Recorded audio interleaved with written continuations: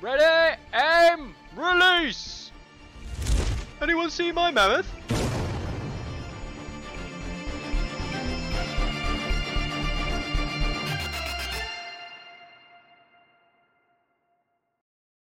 Hello! We are here again. It is another week. I'm still Mickey.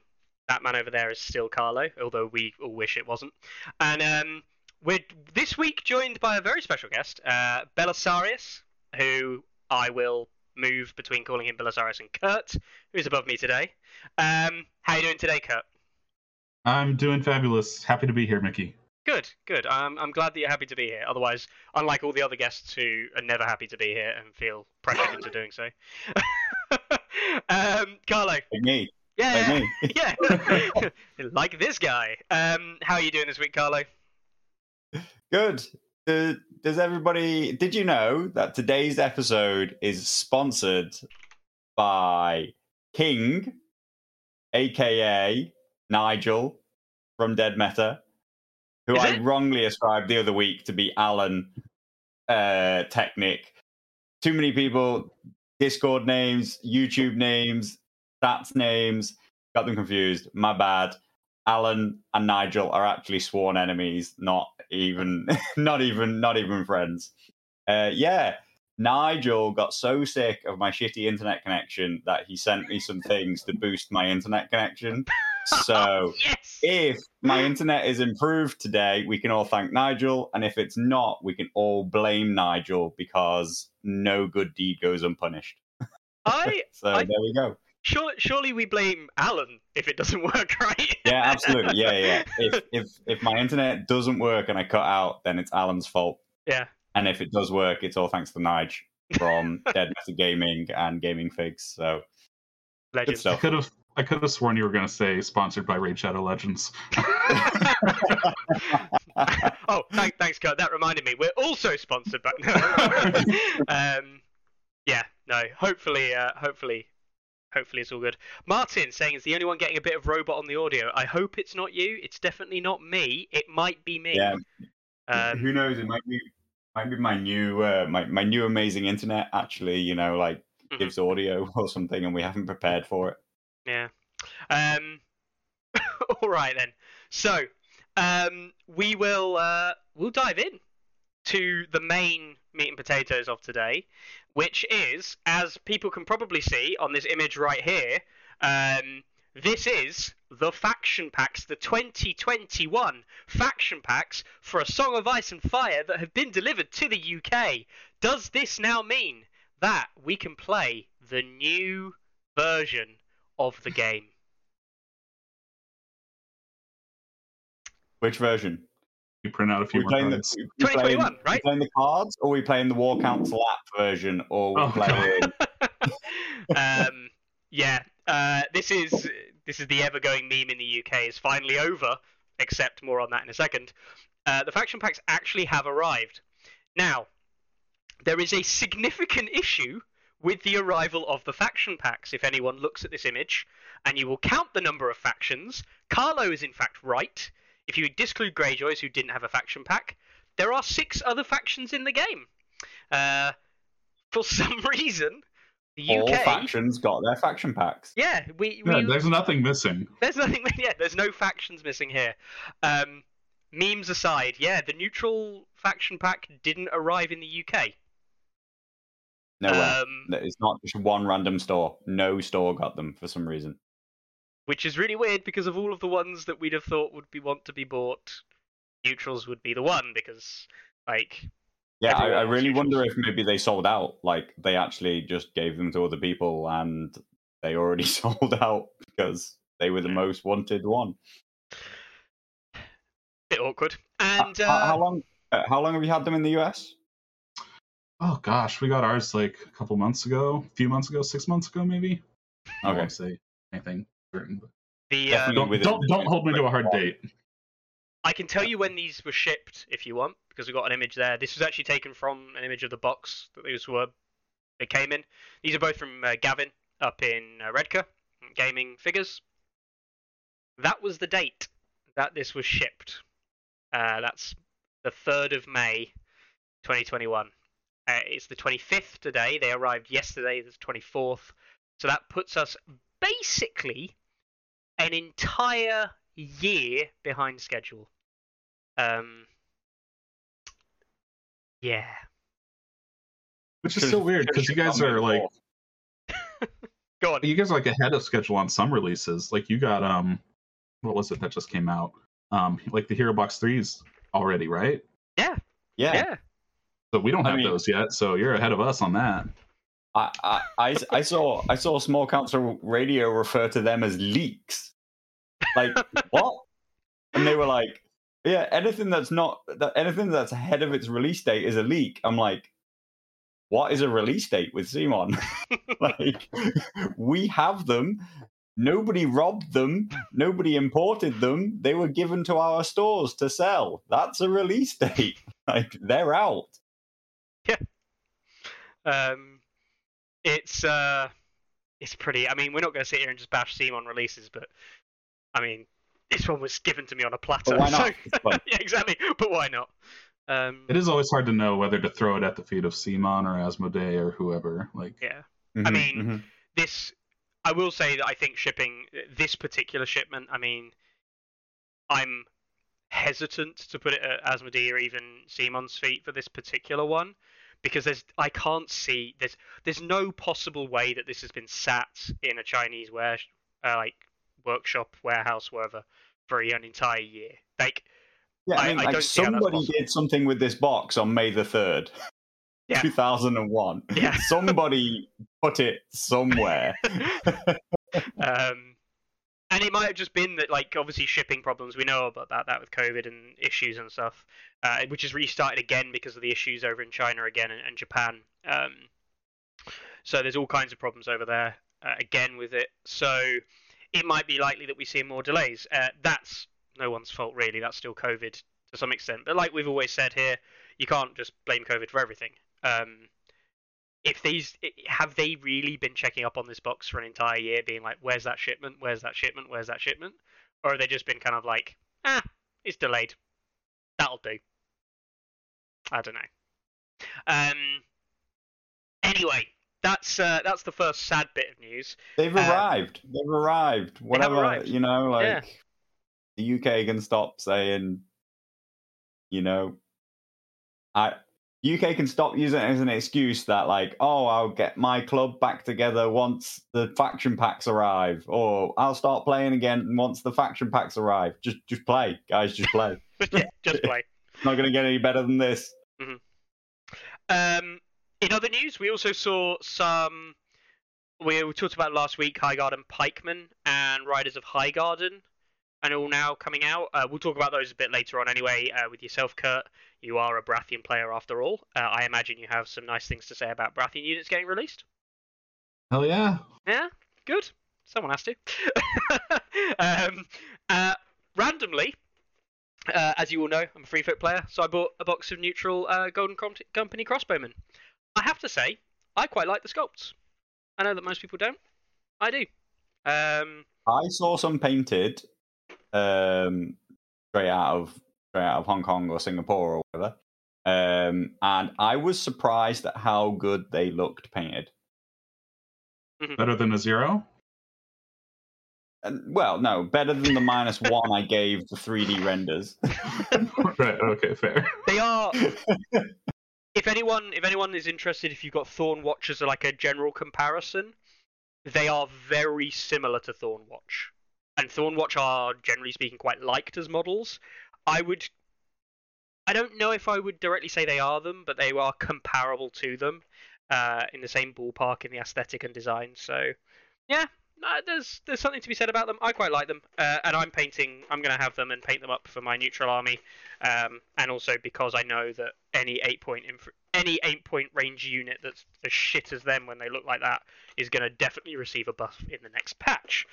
I mean, Mickey just dropped 2 lies simultaneously. I will have them for my neutral army. Doesn't exist. And B, I will paint them.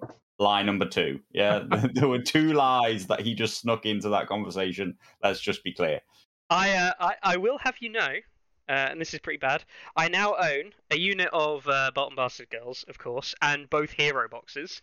and 2 units of Cutthroats, 2 units of Stormcrow Mercenaries, some Blackguard, some Stormcrow Mercs, and some Golden Company Crossbowmen. The only thing I'm missing is the obligatory infinite number of Flayed Men that you actually need to run a neutral list. So, you know.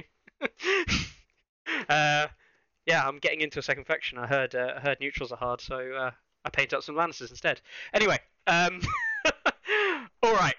So, on to the actual main part of today, which is Kurt. You're from the US. Yeah, I'm a filthy Yank. What can I say? You said it, not me. I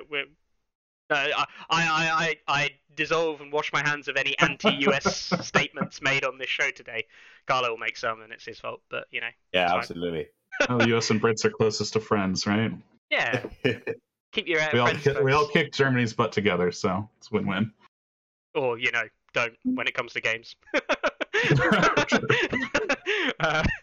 All right, so we've obviously seen Baratheons doing very well. When I say very well, we are going to talk about just how well they've been doing later on when we look at some more events. But yeah, you ran some Baratheons at one of the US national qualifiers over in the US, strangely enough, at Fabricators Forge. That was your ground of choosing where you decided to go and stomp on some people and ultimately get a qualifying spot for nationals, which is fantastic. Baratheons have fallen down a little bit. They're not at the heady heights that they were just a couple of days ago. I believe they were. Look at that! Oh God, they're dropping. Posting 5 straight losses. 5 absolute straight losses. But yeah, I mean, we're talking. They were like 34 or 35 points, couple of points clear of Night's Watch. Couple of sad losses. Maybe Baratheons aren't very good. Everyone's already fixed them. Maybe this episode's already late.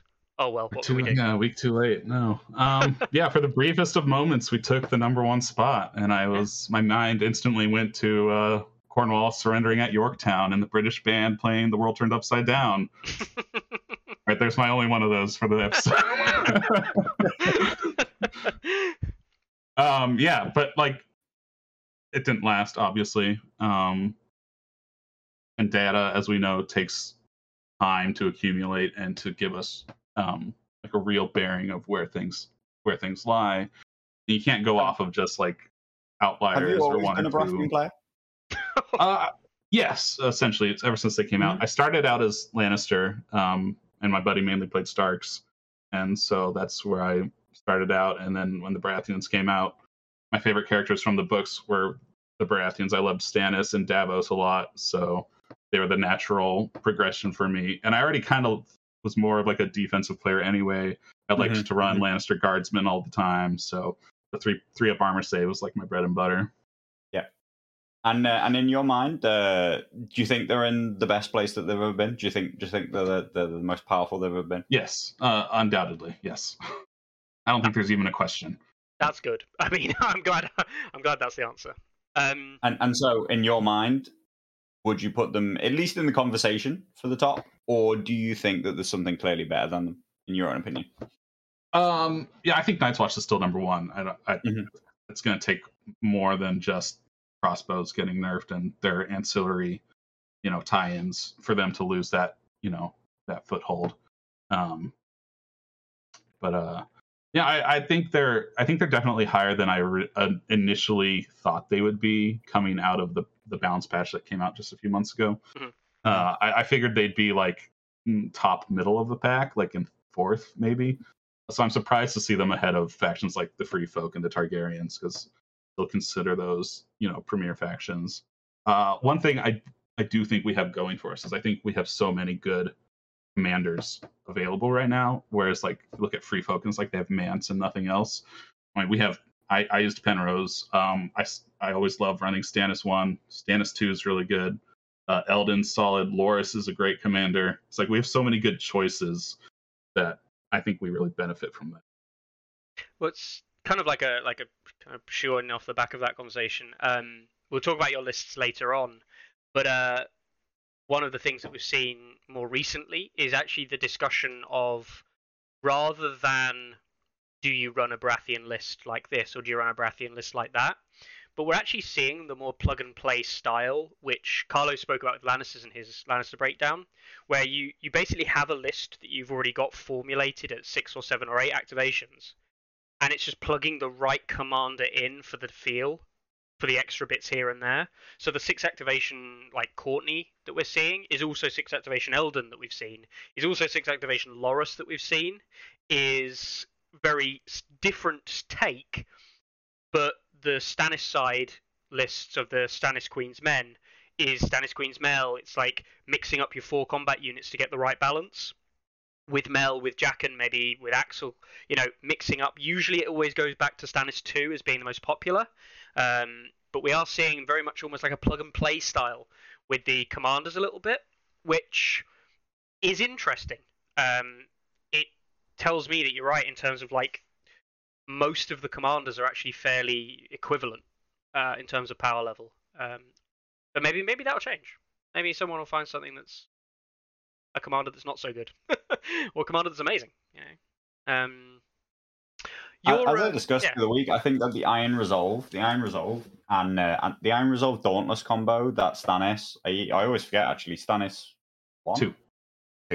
Stannis 2 brings in combo with Queen's Men. I do find it as really, really a nasty unit in terms of getting it off the board. It's back to it's really back to flipping the script in terms of like that's what like Renly Rose Knights used to be. It used to be a unit that it's not worth trying to fight. You just want to minimize its impact on you, because most of the time I found that most armies currently aren't tooled towards beating it. Do you think that the meta in your area, the players that you play, do you think that they have adapted to the new strength of the Baratheons? Do you think that there is still adaptation that needs to happen to basically armor now being effectively viable with probably like the complete lack of dragons that we're seeing and the reduction in really, really high volume damage from the Night's Watch, right? So do you think that there's an adaptation that needs to happen there? And have you seen any kind of changes in your local player base?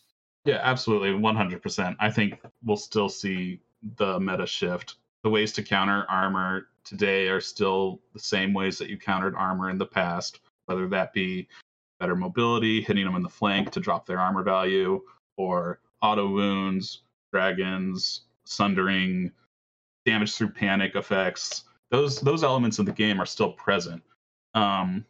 With regards to Champions of the Stag specifically with their 2-up armor save, I think I think I got kind of lucky in that just where the meta is right now wasn't necessarily accounting for high armor, and I think it was just like right time, right place, right feel.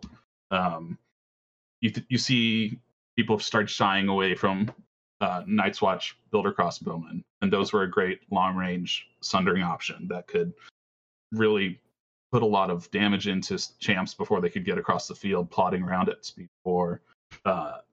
Mother of Dragons obviously hardly ever sees play now, but would still eat up a Baratheon list like it was nothing.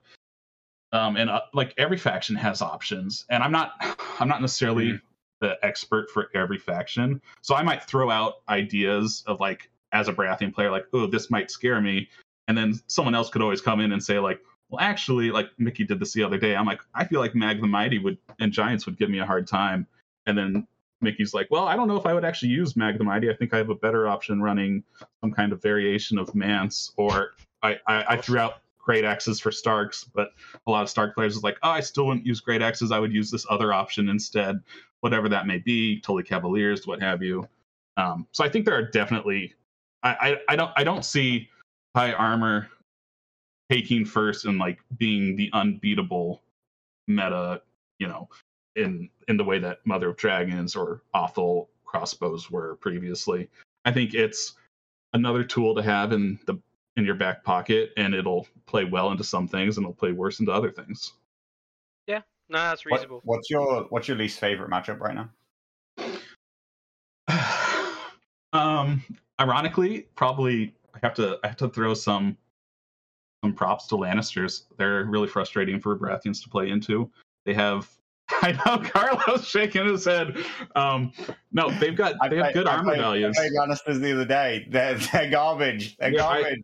No, Counterplot has value, and you do a lot of damage through panic. Knights or Free Folk can do this as well. Just pushing damage through via panic, and then the control elements of the Lannister deck and NCUs can be really frustrating for a Baratheon player. If you block ours of the Furies and we don't have Kingsmen, or if you counter my tactical approach or my overgrowth, those are the best cards I have in my deck. And if you knock those out, that's a real bummer as a Baratheon player. Personally, I hate playing into Night's Watch. That's just because I personally don't like Night's Watch. I have a bias towards them, and I freely admit to that. At least you know I'm being honest with you. So take anything I say with a grain of salt there. I feel like Lannisters, despite being on the bottom right now, are a faction that can give Baratheons trouble. Mm-hmm. It's certainly interesting. Yeah, I mean, I obviously look at it, a lot of it from a Free Folk perspective. When I play the game, when I think about the game, right, it is my main faction. I know, right, Carlo? Awful. But here we go, half-hour Free Folk conversation. No. It's just one of those things. I still don't look at Baratheons as a major concern, outside of basically someone running Mel and Jaqen together, purely because, you know, I can make my entire army 5+ morale, sure, but just taking that many 7+ tests, I'm gonna fail some of them, and if I fail enough of them, my army does just run away. You know, and there isn't much you can do to prevent that, outside of prioritizing certain zones like bags and things, or playing for regroup and reform, or crastering, whatever. But anyway, I don't think of it as a major concern playing like the double Champions of Stag list. I don't care. But then I look at the way that people play, and I'm like, well, if people are trying to kill these things, as you were saying before, it's fucking hard. Like, it really is fucking hard. Like, the nicest possible sense, most things running into the front of an armor 2 unit, even if you've got Sundering, it's still like armor 3s and you've generated like 6 hits. You might do a couple of wounds, and then you start kicking in the healing that Baratheon do have, especially, we'll get onto the card changes in a second, but some of the new card changes you've got, I think, are phenomenal for Baratheon. Actually, I didn't realize how impactful those card changes would be. You still have the worst card in the game, but the other cards being actually playable and good is really important. But yeah, it's interesting. It's you know, it's a long way off, and you want to keep your secrets, but we hope you'll be taking up that national spot. I think do you think you'll be sticking with Baratheons? You feeling confident to be able to take them into strong qualifying field and take them all the way? Yeah, I'll run Baratheons, if for no other reason than just loyalty to the faction. I ran Baratheons last year at Nationals, despite Baratheons being terrible. I ran them at the LVO, despite Baratheons being objectively terrible. I did manage to beat a Mother of Dragons list, so that was like, you know, my pride and joy crowning achievement. I vaguely remember that happening, I think, and everyone was like, What? That was last year, wasn't it? I think. Was that last year? Was that this? No, it was last year, wasn't it? January. It was a few months ago. Yeah, it was January. It was this January. It was like around the time of the AFC Championship game in the Sorry, I judge everything in like a sports timeline. So. Honestly, it feels like a long time ago now. Probably like last week, and it was like, it's like 5 months ago. Life is awful.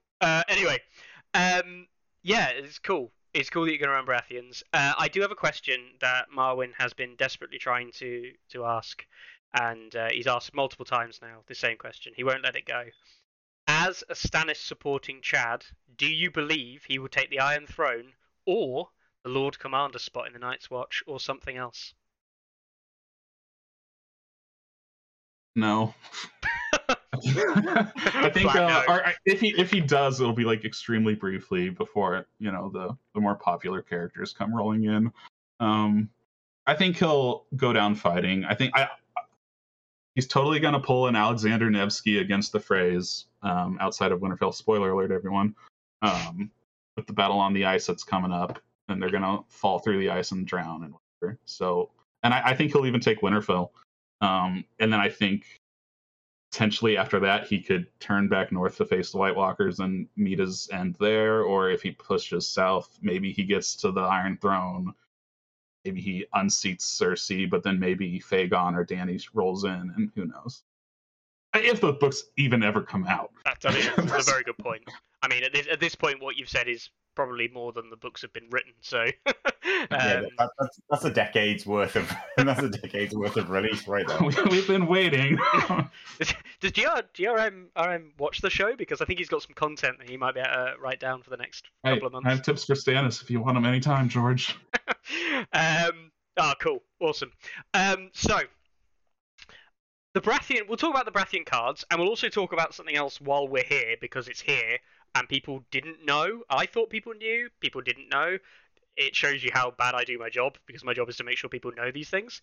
Carlo added the Hero Box 3 content and the releases that we've just had in the UK to the builder. So if we'll use Baratheons as an example. Baratheons had releases. We can just go down, and they're sort of there, but Pikemen and Riders of Highgarden, for example, are all on there.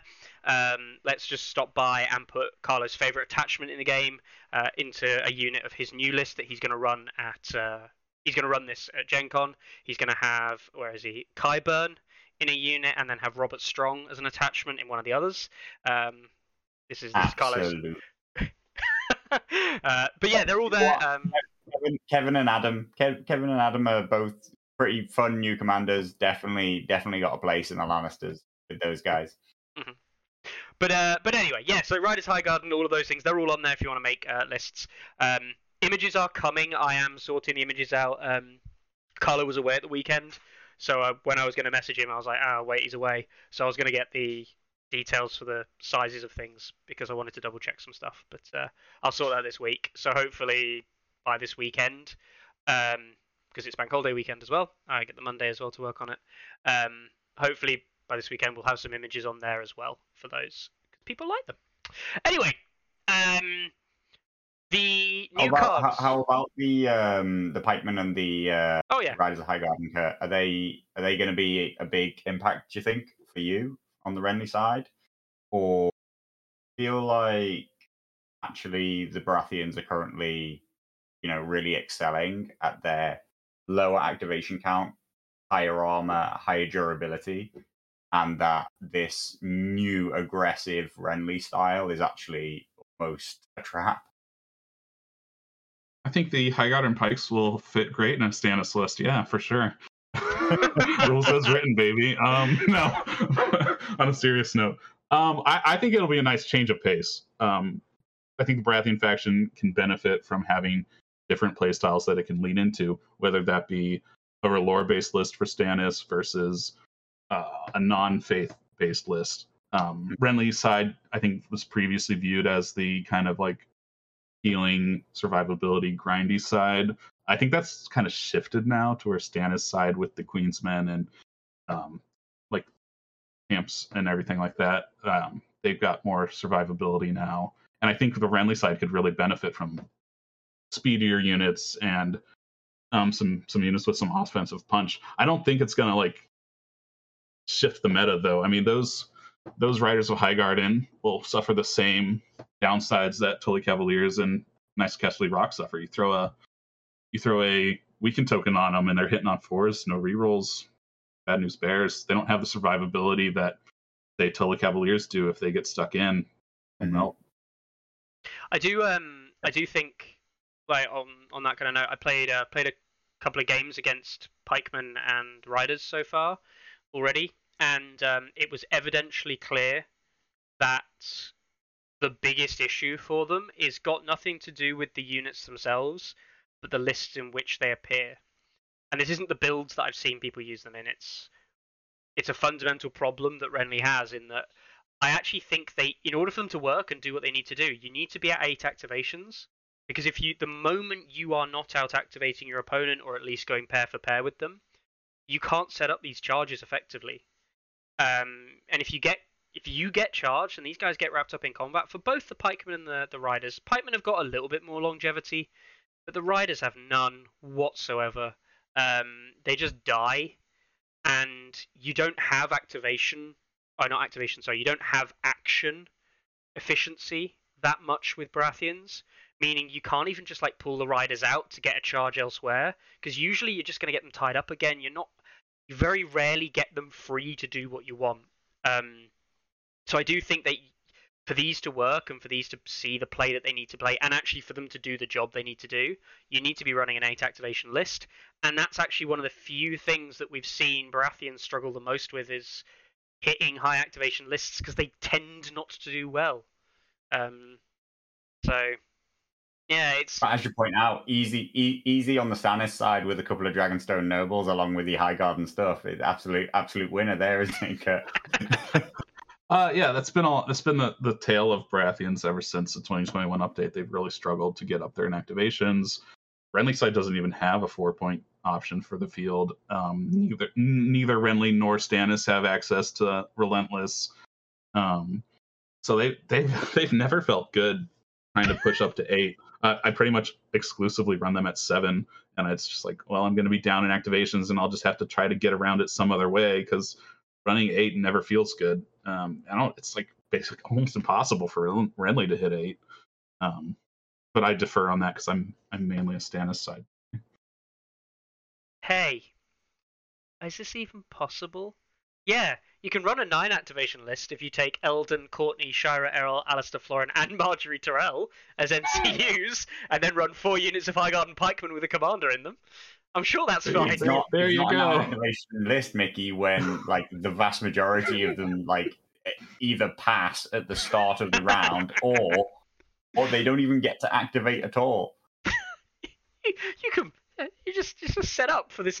These last 4 activations that you've got are going to be super impactful while you lose all of the tempo at the start of the round. Yeah, no, don't do that.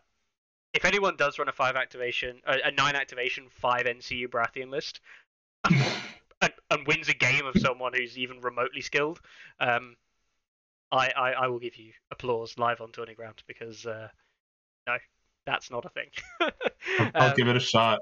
Carlos always says activations are king, so it should work, right? Yeah, put to the test. So the actual deck then, as we're getting on to. The 2 significant changes. Obviously, there was the change to Final Strike, with that now not requiring the unit to be alive. Finally, see, double pun thing there. No one understood why that card was named what it was when it didn't do the thing that it was supposed to do.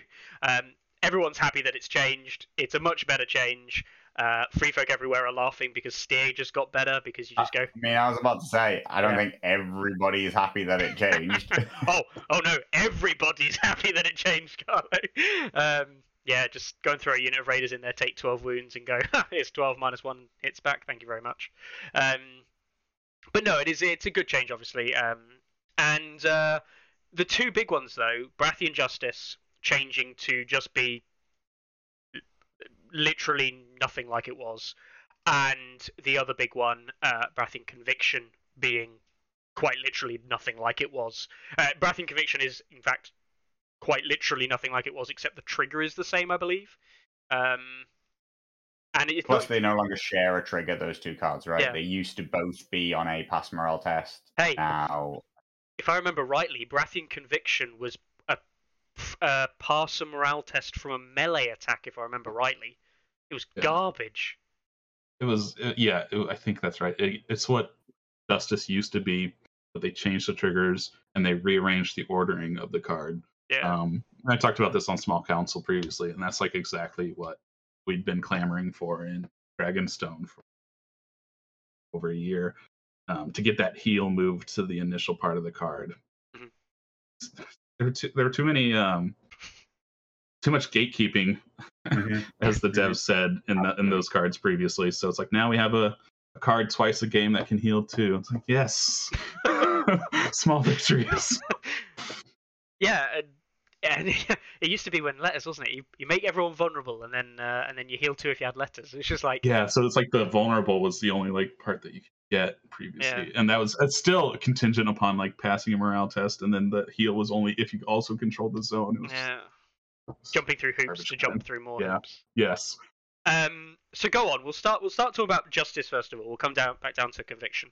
But justice with the panicked and vulnerable, so just no requirement. You have to be attacked, and generally speaking, not even a melee requirement, which is quite huge. Generally speaking, people attack in this game. Not always. Anyone remembers the old Larks versus Stannis in the final? No, Ariakas versus Stannis, wasn't it? No, it was Larks versus Stannis. Anyway, you don't have to attack, but it's generally speaking probably something that most people will do in a game of A Song of Ice and Fire. Do you find, Kurt, that your units are often attacked? Yes, it's a solid little card. Yeah, it gives Stannis 1 more token play, which of course he loves, and everyone else already had fucking Warcry. Let the Baratheons have some good stuff too, It is actually like replacement Warcry. You just have to get attacked first. Yeah, it's still reactionary in the theme of Baratheons. So. I do think that this card is like really top tier in its power level, though. Like when you look at the purely what it gives, it is Warcry, panicked and vulnerable with the bonus kicker of weakened off of 2 zones as well. Not even one. Normally it'd be like if you control crowns or if you control letters, then you'll get the weakened. But just like to throw it on for either makes it really, really easy to get all 3. But if you consider just like the direct comparison to a card like Warcry, whether or not Warcry is the best cards that commanders are bringing is very, very debatable. But Warcry, you're saying, take a test. It at least is going to be, 5 out of 6 be like your best odds of passing this test and putting out. You're right. Proactively with Warcry, you can sort of like really choose where that goes. But the surprise of Baratheon Justice, the fact that like an enemy attacks and then you're like, bang, here's a reverse Warcry on that unit, and now I'm going to activate and like capitalize on that straight away. I think the Barra Justice is just a really crazily efficient card now. Just get card, play card, and it's really, really powerful. It's certainly a good card. I don't want to like throw it into like OP territory because I don't think it is. Presumably on that attack, you're going to take some wounds. So I think it's right in line with where Red Priestess is right now, where it's you take 1 or 2 wounds to throw out 1 or 2 tokens when you attack. And no one's clamoring that Red Priestess is OP or anything. So you did pay for Red Priestess. This one came true. All right, there you have me. Yeah, it's not. I'm not saying it's not an OP card at all, but it's one of those really just solidly efficient cards that everybody hopes that their deck is built around, right? Like, what really seems to... I think that all the decks have come a lot more in line with each other these days. There's a lot more similarities. There's no real strong outliers, I would say. Still, the Night's Watch deck is like an outlier in just the way it works, and some of the things that it can do. There's also the Free Folk deck, and the huge discussion around Endless Horde, and the fact that this is like quite a game-defining card in itself. Other than that, when you look at the Lannister deck, the Stark deck, all the other decks, you're hoping that you've got some cards that can make the game, and that the rest of your deck, or as much as possible of the rest of the deck, is just filled with like good cards that you're not just going to discard when you see them, that you're just going to be able to play them and get some good efficiency out of. And I think that Barra Justice is really turned what was discard fodder into a very quick, easy play value card, and that's what you really want from like majority of your deck, I would say. Yeah, I'm in agreement.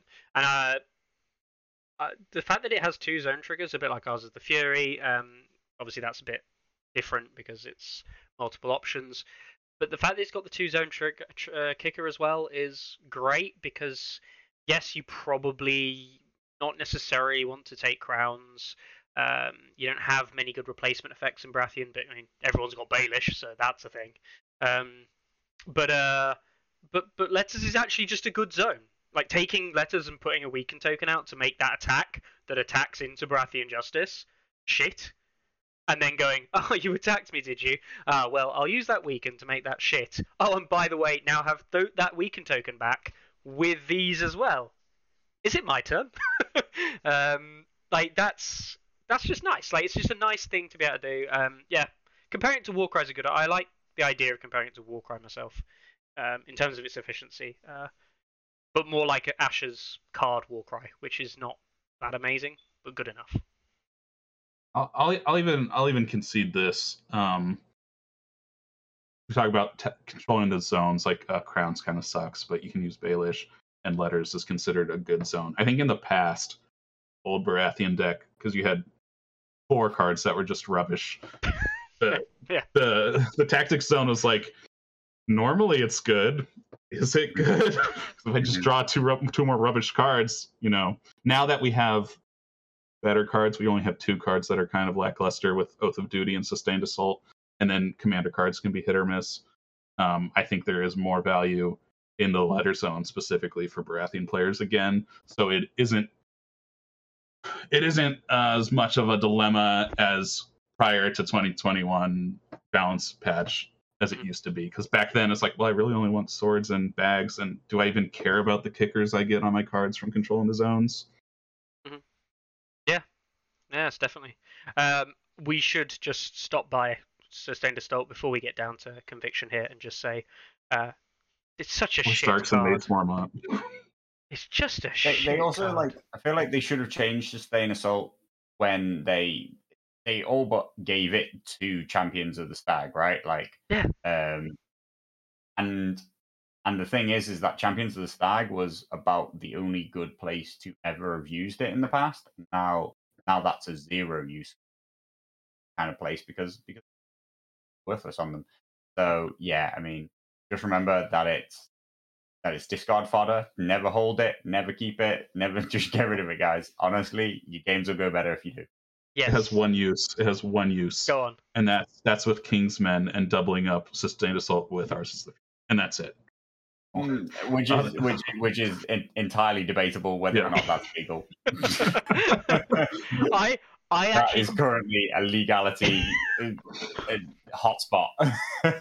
I don't mind it terribly. The only other time I've ever seen it and I've been like, oh, that might be okay, is when you've got like the Stannis Queensmen unit that just doesn't quite die, because it's exactly the kind of thing where you have Stannis on like 1 or 2 wounds, and you'll draw this at the start of the round and go, huh, I might hit back kind of hard, because at least I roll 7 dice with 3+ with my Stannis.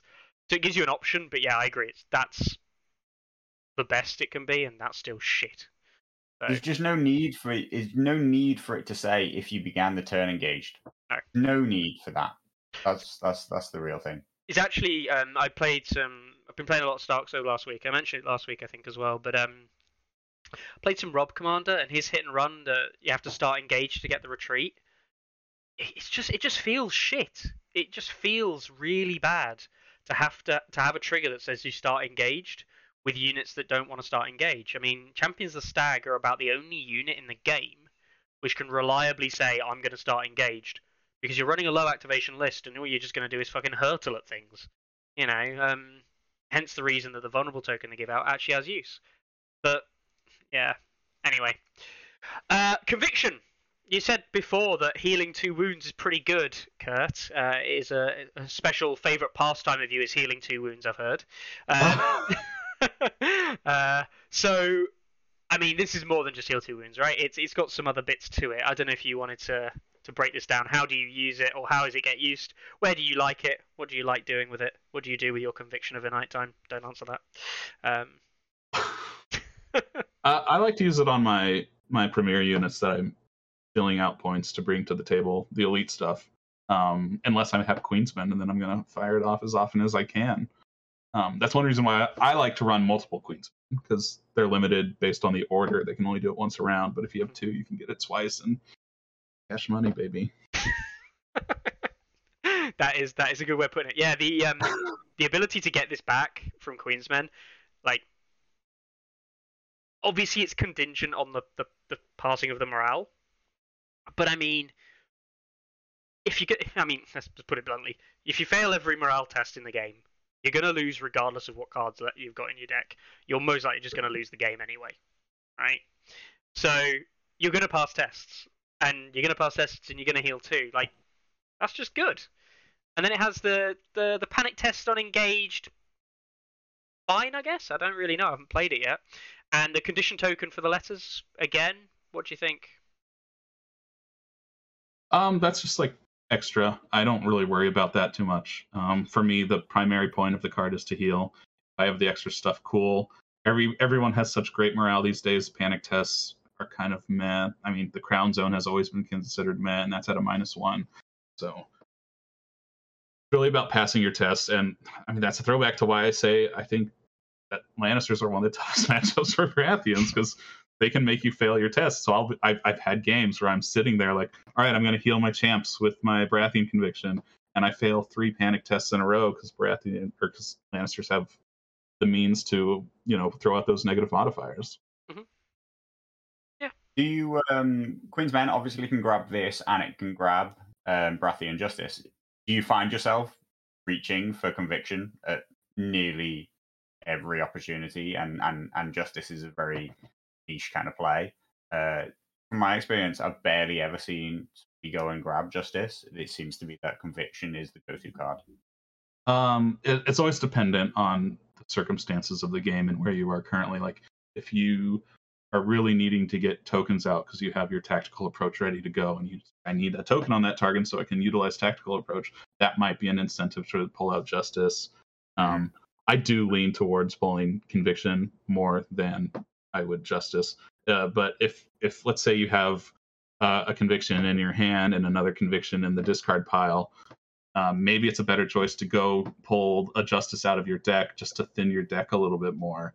There's always that element too. Yeah. Fair. Cool. You also mentioned Oath of Duty as being something that you don't think is very good. Now, the quest cards, everyone will sit here and tell you, are not very good. Unless they're my touch. Yeah, well, yeah. Oh, dear God, don't remind me. But yeah, Oath of Duty. I've seen this come up more and more, though. And Carlo, you obviously talked about Iron Resolve. The -1 wound from failing panic tests. Is this a meme? Or is this the kind of thing that you sit down on Stannis 2 and go, lol, only crit fails can kill me now? Well, I don't know. What do you think? Still a meme? Carlo? I don't think it's the worst. Like, it's not the worst of the quest cards. And yeah, like, obviously I see this turn 1 and I'm like, great card. I see this turn 3, 4, when we're really getting to the action, really getting to the middle of the gameplay. Obviously, I'm thinking I could have drawn something that could actually help me here. That's one way to put it. And so, to have mediocre effects off of the back of that is you could say a little bit disappointing, a little bit useless, but the more that I think about them, interact with them, and see them, the less glad I am like that the quest card system exists at all, right? Because they are so like turn of draw dependent. They are so dependent on when they come up as to whether or not they have value. I do think that they all should effectively be more like Leon and Mormont in terms of, like, if a unit has died, gain X. If 2 units have died, gain Y. They should not be go down, gain this effect after. Like, card must be down before unit gains effect, because we become entirely dependent on the timing when we draw this card. And it's very, they're nowhere near as impactful as Endless Horde, which is effectively, the Free Folks quest card. It is the one that they consider brings back a unit rather than the one that, gives a buff. I feel like Simon feel like what they did was they created a comeback mechanism, but they really, really didn't. It's not a comeback mechanism in my eyes. What it is it's just a complete random variance of like, did I draw this card turn 1? If so, profit. If not, bad card. And the same can be said of Endless Horde. Draw it turn 1, absolutely amazing. Draw it later, still amazing. It's the difference. But like basically, Endless Horde can win a game for you on turn 1. Yeah. Oath of Duty, Lannister pays his debts. Anything that's not, as now his watch has ended, or Endless Horde, they're not really going to win the game for you turn 1, but you still love to see them because of the way that you can just play them, fire and forget, and then draw back to that hand. This is part of me, not gonna lie, definitely part of my life now where I want to be able to be like omnipresent, and I want to see like the actual statistics on how much does Oath of Duty do in the average game that it gets played in, and be like, actually, Oath of Duty stopped you like taking 6 wounds this game because of the -1 from failing panic tests. That's pretty good. It also let you put out like 3 condition tokens. That's pretty good. Or is it that card stopped you taking 1 wound that one time, and it allowed you to put out a vulnerable that you couldn't use because you died immediately afterwards? I'd love to be able to assess that, but unfortunately, that's a level of data we'll never ever really get. But yeah, it is interesting. But for me, the only one that I've ever really considered to be particularly useful is the Targaryen Blood of the Dragon. I feel like Blood of the Dragon +1 dice and the -1 panic from fails. In a faction, personally, I'm a big user of Jorah, and he dies a lot, but that's a trade that I always go into the game knowing that I'm kind of willing to make at some point. I may even trade him out for a point to grab an objective, but then know that he'll die straight afterwards. But that +1 attack and -1 on something like Veterans or onto Drogo Flayed Men or something like that, right? It can be actually very, very impactful on the game. Whereas Oath of Duty is not going to have that kind of impact. And the unit that you're going to lose to empower Oath of Duty is going to be way, a worse trade. I think the only time I've ever seen this do anything of any note was with Stannis. Just make him take less wounds, or even Stannis 1, because it allows you to set up for tactical approach, and that's it. I don't know. Any thoughts from yourself, Kurt? Yeah, so it's zone dependent, and I think that's the same for the Starks quest card and the Lannister quest card. They're all zone dependent.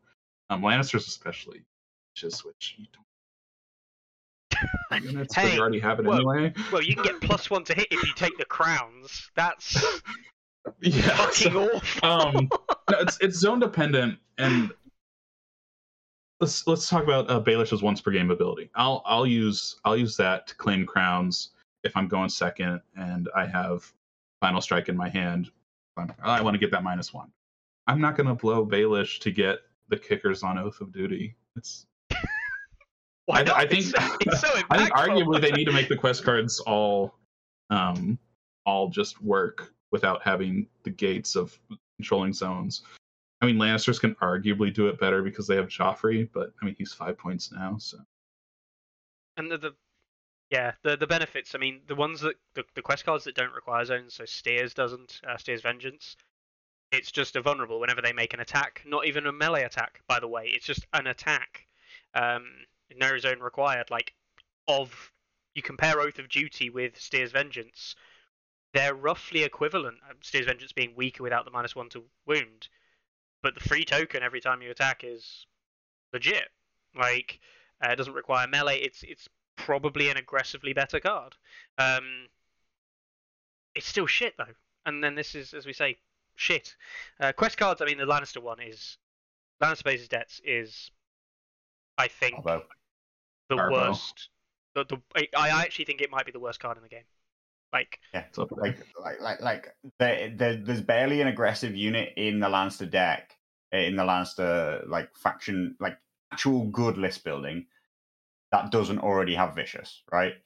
The only one I can think of is Knights of Castle Rock. That is literally it. Right, but like if your Knights of Castle Rock are still rocking around, scoring charges, doing massive damage, you've lost a unit, then I have no fucking clue what game you're playing, right? Because have these Knights of Castle Rock just sat in the corner waiting for a unit to die before they come out and do anything? Because they're almost definitely tied down. They're almost definitely like lost a rank. They're almost definitely the first unit that your opponent's going to focus down and kill. So, like, again, brilliant. Yeah, like, yes, the stars align and you get this on Knights of Castle Rock and they're now 10 attacks hitting on 2s with Vicious. Yes. What an amazing combo. But no, it doesn't happen in reality. In reality, you're running flayed men and you've got Vicious anyway. So, like... Do you guys remember Stark players suiciding their direwolves to get their old upon unit death card going off? You never see Baratheon players suiciding a Dragonstone Noble on stakes to get Oath of Duty. It doesn't work for a start. Yeah. Does it? No, it does. I don't know. Does Dragonstone Noble even count? When a friendly infantry or cavalry unit is destroyed, yeah. Dragonstone Noble is counted as cavalry, I believe. He is counted as cavalry. Is it cavalry or is he solo? He's cavalry. Solo, right? Cavalry solo. Okay. Yeah. No one's gonna suicide a unit to get Oath of Duty, so it's like not worth it. And yet, what did that old one do? It used to give you a free attack. It used to be a free attack, and so back in what was it 1.6, I used to run a unit of Bolton Cutthroats with Stannis because it's like, okay, that's my unit that will die, so I can get my free attack from this card. I don't account for that anymore like I used to. Last stand doesn't even enter the equation. Yeah, it was something last like that. stand was the which is what Greatjohn's got, I think. Modern Greatjohn's got last stand. Specifically, the -1 panic, like that can be situationally useful. Throw it on your champions of the stag to make them even more tanky. I mean, they're doing what they're supposed to do. You talked about Stannis 2 and how he has -1, so you could stack it, and then that could be cheeky, I guess. I don't. I mean, ask Stark and Night's Watch players how they feel about unyielding. Is it really that good? Like, no. Yeah, there you Short go. answer. But usually, actually, like unyielding's a very good ability. The actual significant problem with unyielding is all the units that have it don't have any good armor typically, so they just get killed. The only one that pushes the boat out a little bit is the Berserker Mormont Veteran unit, which in theory is really dangerous. Hard-ended, yeah. But it just for 8 points, it just doesn't do 8 points worth of work. And you stick a 3 armor saver unit in front of it and go, well, roll your 9 dice and get some misses and take some more hits and die. God, they've fallen out of favor. Zerkers really have fallen out of favor. Zerker vet spam was on the cards for a moment. Swan Swords came back. Swan Swords came back into fashion. So yeah, and Stormcrow Mercs for Starks again, still making appearances and yeah. Ugh. Stormcrows. Anyway, that was Baratheons as a whole, right? Which we obviously need to talk about. They're doing well. But we have, if I can find it, not that one. There we go. We have your Baratheon lists that, you didn't win the event. Fair enough, not everyone does. But you were in the last table, right? I know, right? I've got to rub it in. You were on the last table. Dirty like that. You were playing Bob in the last round, right? And you unfortunately lost to him in what I believe was quite a close game. I remember rightly. Yeah, 9-10. So you took him all the way, basically, in dance. And you were running some Baratheon lists, sticking with your kind of like trueness. So you obviously talked about the Queen's Men Stannis 2 combo earlier, very popular combo. You run it with Stannis 1. I used Stannis 1 yeah. first. I want to know why you run it. So Stannis 2 I've seen in Queen's Men loads. Mm-hmm. Why did you pick Stannis 1? Well, I probably have the most games under my belt with Stannis 1, so I just feel comfortable with him as a commander. I like the tool set he brings to the table. Tactical approach is a card. And then it's great to have him and Davos NCU together. Just I like him as a commander, and I like him in the show. Okay, I'll elaborate on that further. So they talk about Baratheons, say, yeah, that split loyalty. You got Renly over here, you got Stannis over here. But like within Stannis, there's also like another split. You have the Queensmen and the R'hllor side of things on one side, and then you also have the Kingsmen and the non-R'hllor affiliated troops that are loyal to Stannis, whether that be Davos or Andrew or what have you. And that part of the faction, and indeed Stannis himself, has always really appealed to me. In that he's not, they just did him so dirty in the show. He's not a religious fanatic. He's not a true believer in he's not drinking the Kool-Aid that Mel's, doubling out. 2 is not 3. So I've always really liked that aspect of Stannis's cause, and I'd love to see more units. Right now we have Kingsmen and then like the non-loyalty affiliated units, kind of, and that's about it. But I'd love to see that nobles. Part of the Stannis faction fleshed out more. So yeah. I've always just really liked that side of Stannis. So like generic Stormlander kind of thing, just like actual, yeah. The guys who were there when the siege of right. They held out against the Might of the Reach for over a year, and then they ate horses, and then the cats, and then the dogs, and then the rats, and then book leather, and what have you. And then in the TV show, it's cold for 2 days, and they can't survive. Hey, it was really cold. Okay. Sir 20 of House Goodman showed up and ruined their plans. So yeah, I mean, the double Lightbringers is something I've seen a lot of other people run with. It's becoming more popular. You've gone for the double Lightbringers. I've seen people run single Lightbringers and like 2 Faithful or something like that with attachments and things in. The Champions of the Stag is a bit of a strange one coming out. Is that purely for the tactical approach combo with them? Or yeah, it's another good unit to throw tactical approach on. So you throw 1 on the champs and then 1 on Stannis and the Queensmen. Going back to Stannis too, I actually kind of like him in Kingsmen. I'm kind of on the fringe on that, I guess. But double Lightbringer, I like to utilize if I'm. It gives me a way to get around some other obstacles I might not have the tools to deal with. So I had a buddy throw Braun in Lannister Guardsmen once, so they're blocking on 2-up saves. Like, I'm not going to attack that. Like, that's just suicidal. So brilliant thing with Lightbringers, you can just shoot a unit that's next to them and then bounce that panic over, and morale 7 Guardsmen go to 9. Eat it. Like, probably one reason why they need to go to 6, honestly, since everything else is. Yeah, very true.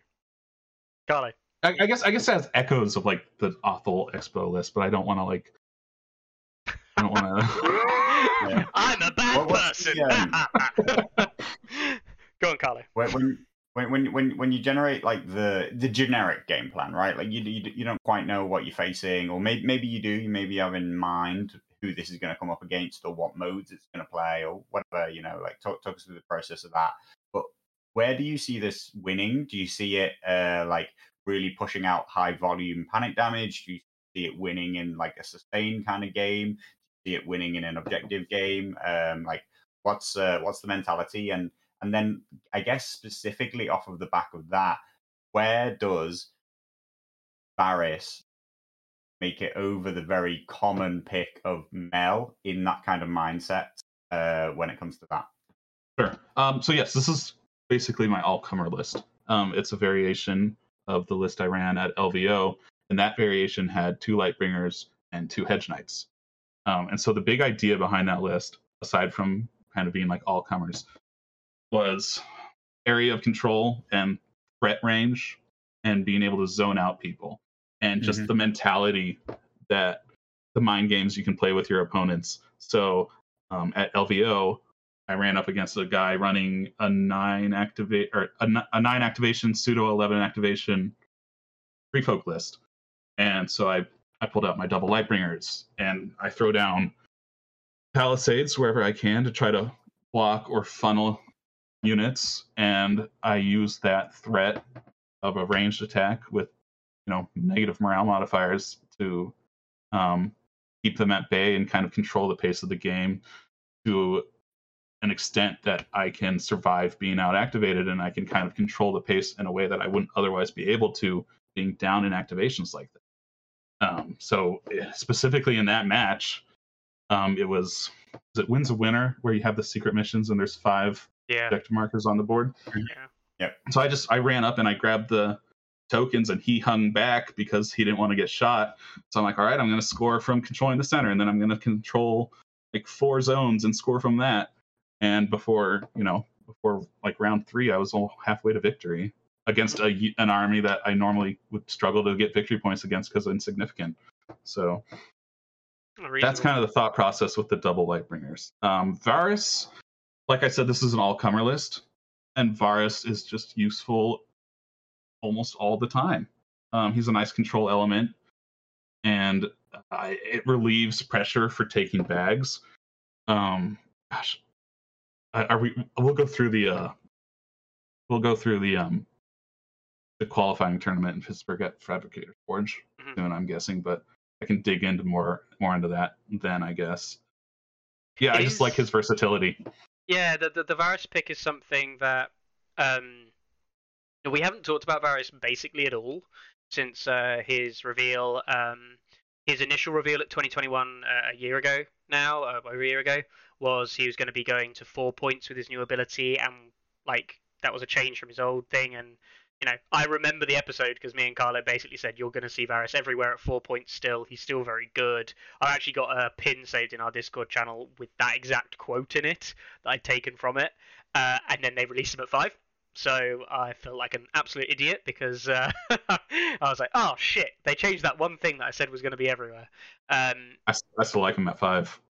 I think a lot of people sleep on him at 5. I think he's actually a very good pickup. I think there are very few 5-point NCUs that you should be considering. I think Varys is one of the ones that you should. I don't run him. I can't run him. But you asked why no Melisandre, and it's almost for the exact opposite reason for why I bring Varys. Varys helps me stay alive. It helps me control the tactics board. Melisandre, I'm killing my own units in a list where I have armor 3, armor 4, armor 4, armor 2. I don't want to be killing my own units for a hit or miss panic bomb. And that's not even getting into the fact that I consider her a negative play experience for both the person running her and the person on the receiving end of her. I don't like Mel. Yeah. That's a whole conversation that has sprung up over the last kind of couple of weeks is negative play experience, which we'll touch on again just very briefly later on. But he's Baratheon awful, and I think both of them suck. That's fair. Any more questions on that particular list, Carlo, or can we move down to his Courtney board? No, I guess it just pairs with the other one. If that's all comers, what we feeling its bad matchups are. What are we trying to achieve with list 2, or like what is it to cover a weakness, or is it to like really really push a strength, like push a single game mode, push a single matchup? So list 2, this is the 6 activation list that everyone's been clamoring over for the past 2 weeks. I can't claim this as an original idea. Full discretion on this, or full disclaimer, whichever. Paul Grooney, Craig, who I played against at LVO, he messaged me on Discord about this Baratheon player that he'd run into at Adepticon who ran the double champs with the Glory Seekers, and I think that variation of the list had like a Davos attachment in like Stormcrow Mercs, which I felt was like a little redundant on the healing, a little bit too much. So I basically, he told me about that list. I'm like, oh wow, I haven't tried that yet. After the update patch, I never ran champs prior to the update patch because I just thought garbage. I mean, I ran them a few times, but I'm just like, every time I just felt like I was confirming my gut feeling that they were garbage. After the update patch, I was like, all right, I'm going to quit bitching about Champions of the Stag. I'm going to run them, and I think they actually look good, so I'm going to try them out. And I've been running one in my lists, and there were games where they'd do okay. There were games where they die. And it's like I couldn't quite get it down. where I felt good running them. And then the double list came up, and I'm like, okay, I'll try that because that'll keep them alive, and I think that's what you need them to do. You're spending 8 points on them, 9 if you throw the attachments in. If those die, that's such an integral part of your list. So the double Glory Seeker was a way to keep them going, to create a real synergistic relationship between the two units. So Craig had told me about the list. I'm like, all right, well, there's some things I don't like about that list, and here's my spin on it. I like Penrose because he gives control elements as well, with surprise strategy and issue commands and counterplot. Counterplot's such a fucking good card. So I don't know if I was really like planning out how this list would account for lists that the other list might not be able to handle. It was initially like, oh, I'll try this out because Craig told me about it. And then I ran it a couple times against my buddy Cyrus, and I won like 3 games with it. I was like, hey, this feels pretty fucking good. You know, I'm not losing with this. So I was like, fuck it. I'll take it as my second list to regional qualifiers and see how it shakes out. And happy with the results. It is very interesting. Obviously, you know, you run Baelish and Tycho as your 2 like NCUs in the list. Mm-hmm. There are variations on this that we've seen in Europe. You notice there I brought up Decipher. This is the French group that we saw, and Decipher ran it not too long ago, and it is the same core concept of Champions of Sab Glory Seeper, Baratheon Wardens, and then he invests the points remaining into Stag Knights rather than the Thornwatch Loras combo that you've got, which we'll talk about in a second. But he runs that with Courtney and Elena. Obviously, Courtney giving that healing that Tycho would bring, and Elena giving the NCU control, which ultimately Baelish is kind of giving you. So they're doing the same things. The 2 NCUs actually fulfill same roles within the 6 activation build. They just do it very differently. It is interesting to see that, you know, coming to, you know, what is basically 2 mutually exclusive areas, 2 mutually exclusive players, you know. I can't imagine you've ever played against Decipher, Kurt? No? I really don't go on TTS. I'm kind of like Brett in that aspect. I like to play in person. Yeah, and nothing wrong with that. So you've never seen this list potentially. You've certainly never played against it. So for it to come about in the US as well, almost separately, shows to me that this kind of idea is certainly something that's got credence to it, because people are doing well, not just because they're good players. People are doing well with this independently. But yeah, I do want to. Sorry. Yeah. I do want to add on this. Like I said, I kind of was told about this list from someone else, and then I was like, right here, I'll put my spin on it. Mm-hmm. I never went into this. With like the incentive to like drive a narrative or to be a contrarian or break the meta or anything like that. I ran it because I thought it looked good and I thought it played good. Like I'm not gonna run 2 NCU for the sake of running 2 NCU, and I'm not gonna run 6 activations for the sake of running 6. I'm running it because I think it plays well and I think it gives me a good chance to win. And it is kind of a change up, but that's just just what it is, I guess. Yeah, as is completely the right mindset to have as well. I think without us delving into that whole discussion, there are people out there who will look to run things just because people have said they're not good or they're counter, like rather than just running it because you think it can work. So yeah, it's definitely interesting. Now, Carlo probably, we won't see it happen live on stream, but Carlo has thrown fits at how bad Knight's Thornwatch were.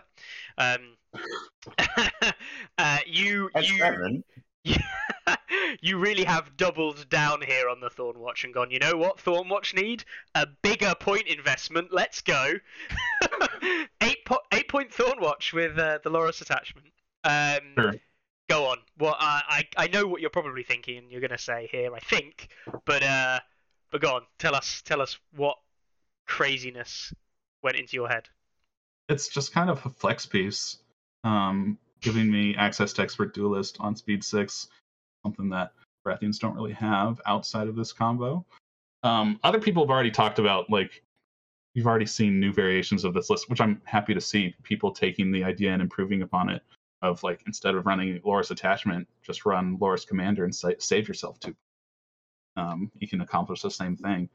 And that's true. It's a unit I can run off in isolation if I want. It doesn't have to stick with the rest of the army. So if there's an objective I need to go contest on the other side of the board, I can do that with it. Because it has built-in healing on its own just from retreating. And then, like, if shit hits the fan and I really need a heal, I have Tycho, but I prefer to use that on the champs for obvious reasons. So we'll just jump into round 1 of the tournament. Yeah, in round 1, I used this against get his name. He was from New Jersey. He was running a Great John Stark list, and so it was Game of Thrones, so 5 objective markers with various objectives. And on my back left objective was the one that heals 1 wound +1 per rank missing. And then I forget what the other ones were, but I was like, all right, I'm going to deploy left side. I'm going to stick Courtney Penrose and Wardens on that back objective, and he'll just sit there and score.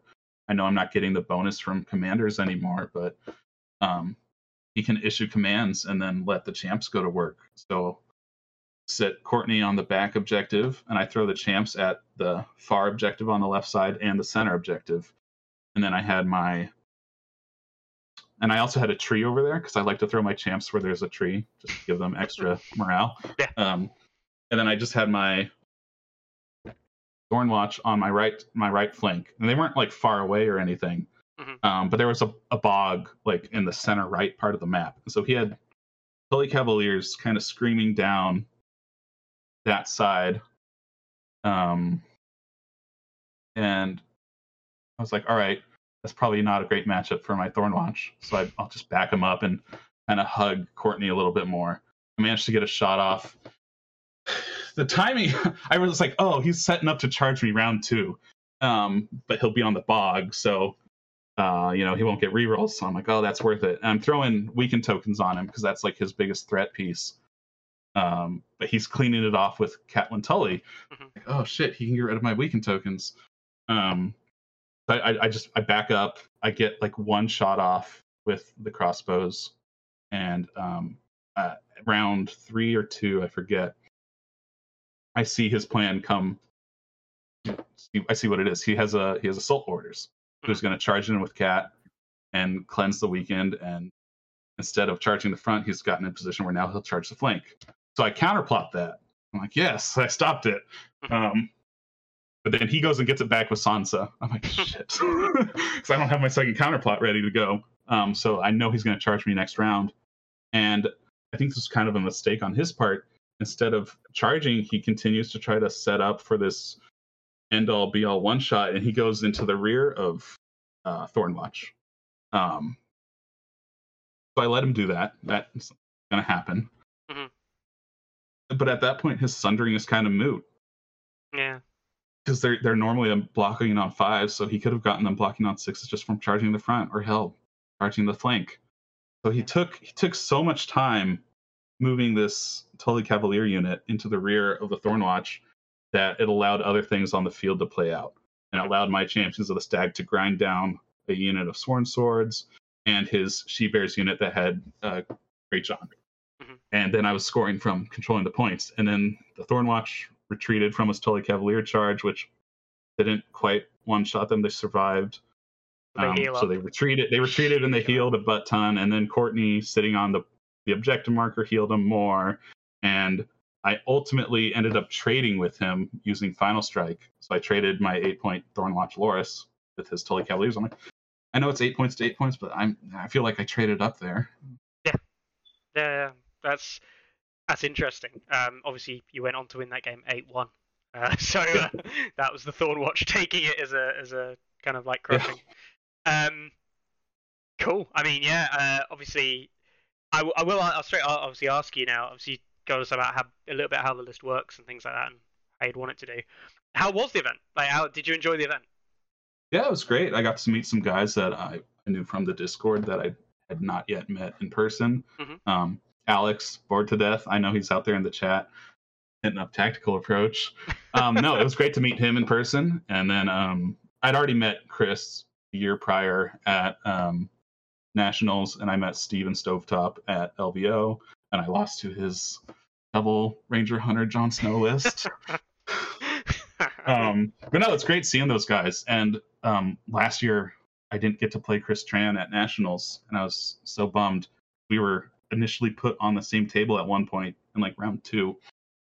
And then the TO was like, oh, there's been a mistake. Actually, you're going to be at this table, and he's going to be at this table. It's like, oh, so I missed out on getting to play Chris Tran. So I got to play Chris Tran at this tournament. That was truly a delight. Is he as small as people say he is? He makes up for it in spirit, right? Yeah, I mean, I'm also small, so I just want to find a kindred spirit out there that's, you know. No. Yeah, no, obviously cool. It looked like, I'm not going to say it was an easy walk to victory, no victories ever are, but it looked like a fairly straightforward walk into the last round. You comfortably beat most of your opponents. And then obviously into the final round against Bob. Obviously, we can talk to Bob, and he'll no doubt give us a lowdown on how he thinks the game went. What was it in the end that just pulled it away from you? Pulled the win out for Bob, I guess. You want game 4? Yeah. Was it Vargo? there was some people were questioning why the final top table wasn't streamed or whatever. Mm-hmm. Part of that was it adds extra pressure, and so he said he'd prefer not to be streamed, which I was fine with because I actually my round 2 game against Chris was recorded, so that'll be up at some point. That was probably my favorite match of it. It was such a seesaw. Match 4 against Bob. So so match 4 against Bob. The possibility of just tying was a real possibility. Like, we could just tie and he'd take first and I'd take second. I wanted to play it out just so if in the event I won, I could say Baratheons won an event. The right answer. Yeah. But so we played it out, but don't put too much stock into it. Right, okay. Fair enough. Do you think that the other list would have been better for you, or probably in hindsight? So Bob's a hell of a player. Let's just start with that. I like to go into games thinking I'm going to win, and I was on a 3-game win streak. I was on a high. So I was like, yeah, I beat Chris Tran today. I can beat Bob. Chris was Bolton Skincare was number 1 in the world on stats for quite a while, so I can take on anyone. Bob's a hell of a player. After deployment, I had lost that confidence that I could beat him. At least you're honest. he comboed up veterans who have disrupt with Raven Flock, Crow Flock from Cold Hands. So my hitting on 3s, Champs of the Stag were hitting on 5s at a certain point in the game. I had to use Ours of the Fury just to get him to hit on 4s. I'm just like, woof. I did have a really clutch moment. He used Bow and Marsh to get. He could have gotten was it Stand United Brothers and Shields, but he had to put one on the bottom of his deck, so he kept Shields and he dropped Stand United Brothers, which he really needed. And so he tried to use Shields when I'm hitting him with my champs, and I counterplotted that. And so I got rid of his Shields. Yes, fuck Shields. Yeah. And then he hit me in the flank with a unit of Sworn Bros, and I had a final strike. So he actually did like 8 wounds to me, which I had to blow Tycho to heal up on. And then my final strike hit him back for 8. And so that was so key. If those 2 things didn't play out like that in quick succession, then it would have been much more lopsided than it was. Fair enough. Yeah, things that happen though, and that is how you win games ultimately, when people, make mistakes like that, or at least plays that you can then capitalize on. Now, you don't come down with a win, right? But you come down with a much closer game than perhaps you initially would have thought out. So, yeah, it happens. I do want to add one more thing. Bob was. Some people were like, "Oh, well, you killed a bunch of units. You could have tabled him. You were really close." There was never. I was never going to table Bob. So my second unit of champs had picked up a dragon egg from. What is it? Which game mode is that? Dance with Dragons. Dance with Dragons. Yeah. They were speed 2, and he blocked with cold hands. And so between speed 2 and him just throwing cold hands to slow me down, because that's all he had to do at that point, was to keep his other units alive holding the eggs. It was never going to happen. Fair enough. Maybe just one of those ones that just traded out to kind of like a losing end game, unfortunately, with very little. Yeah, I feel like cold hands, in some ways, he really warps the reality of what the game was versus what it looks like on the score sheet. Because he's giving up VPs a lot of the time, and also he's giving up kill points. So it looks like somebody's really on a rampage, killed so much stuff, also scored loads of VPs. But I find it's often just the Night's Watch player really guaranteeing themselves a minor victory by just trading him out, and they know that there's no possible way that they can lose, but it makes it look like it was like a really tense game, but actually in reality, Cold Hands is just kind of warping the score while maintaining the victory for Night's Watch. Yeah, exactly. Interesting. Picking up some Night's Watch tips for anyone out there as well. So yeah, obviously, Need them.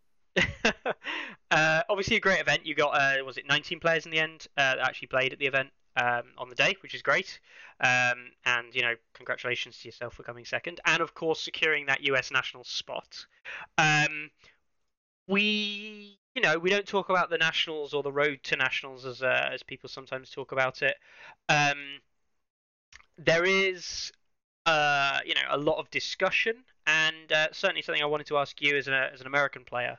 Are you finding it hard to keep track of who is actually going to the nationals, or who's invited, or what events have been on, and things like that? Because I know that I've been finding it really hard. I was just wondering if you had anywhere I could get some information. I think they have a running list on Sunday Slaughter Discord. Mm-hmm. I've just found it.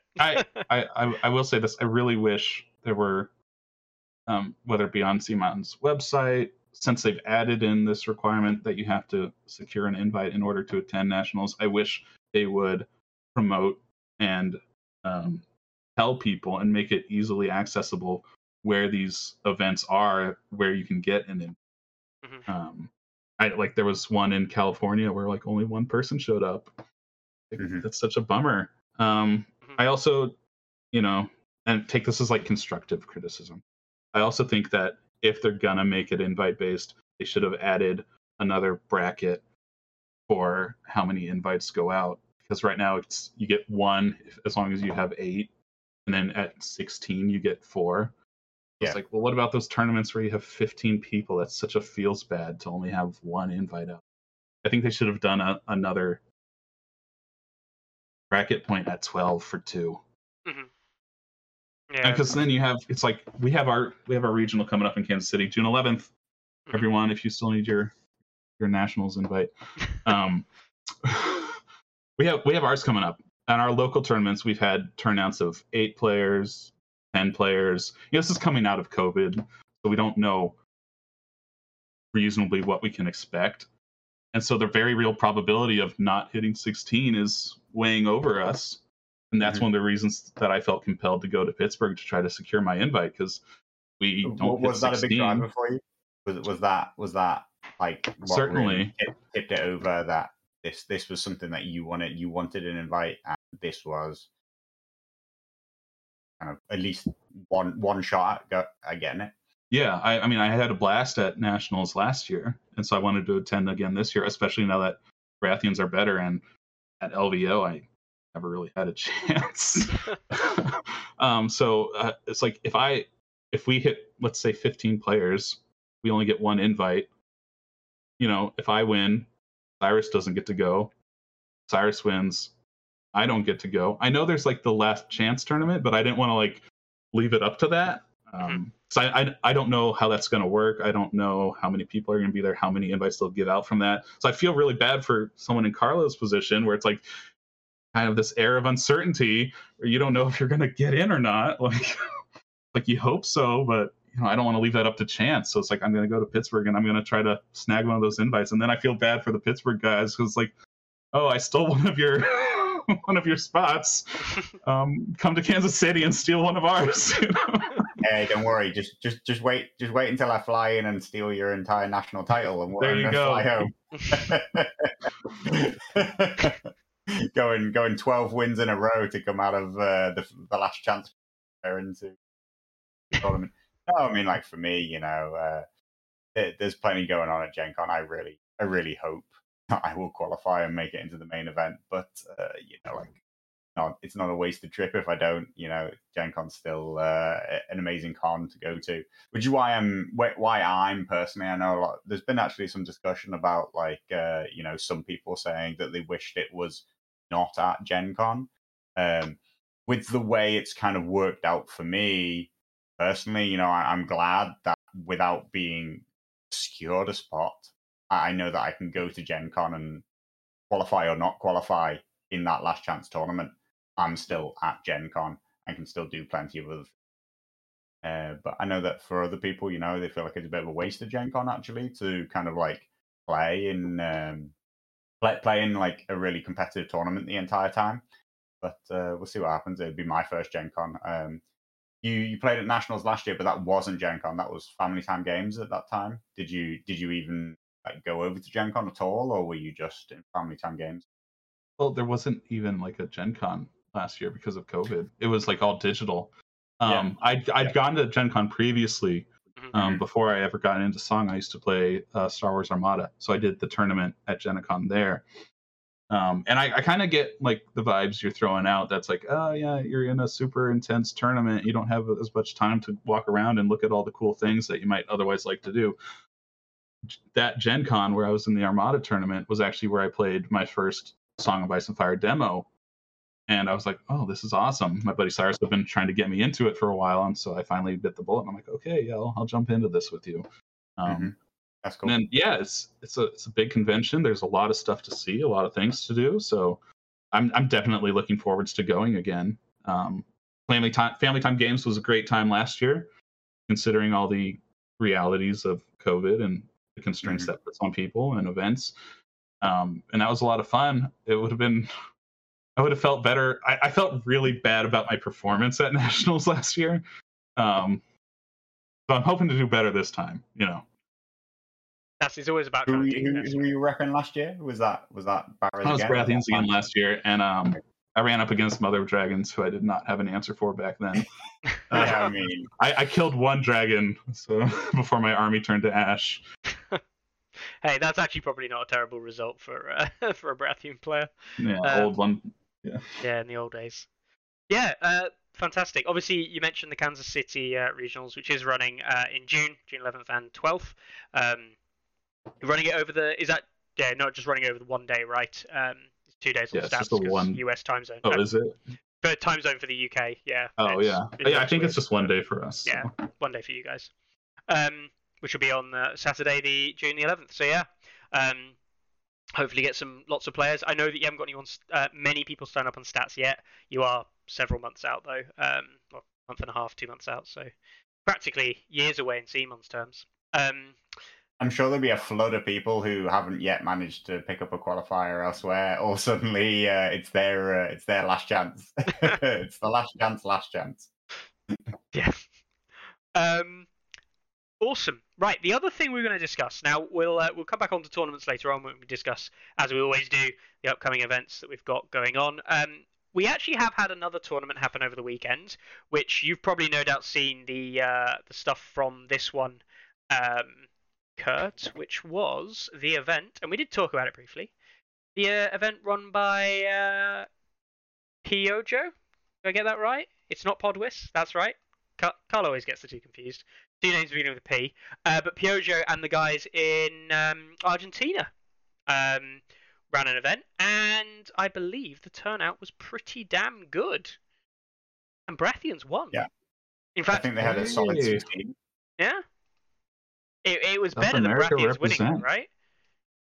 I think Carlo. Barrows took 1 and 2, both Yeah. players undefeated. It was only a 3-round event, so there was 2 undefeated players, and it was the only 2 Baratheon entries.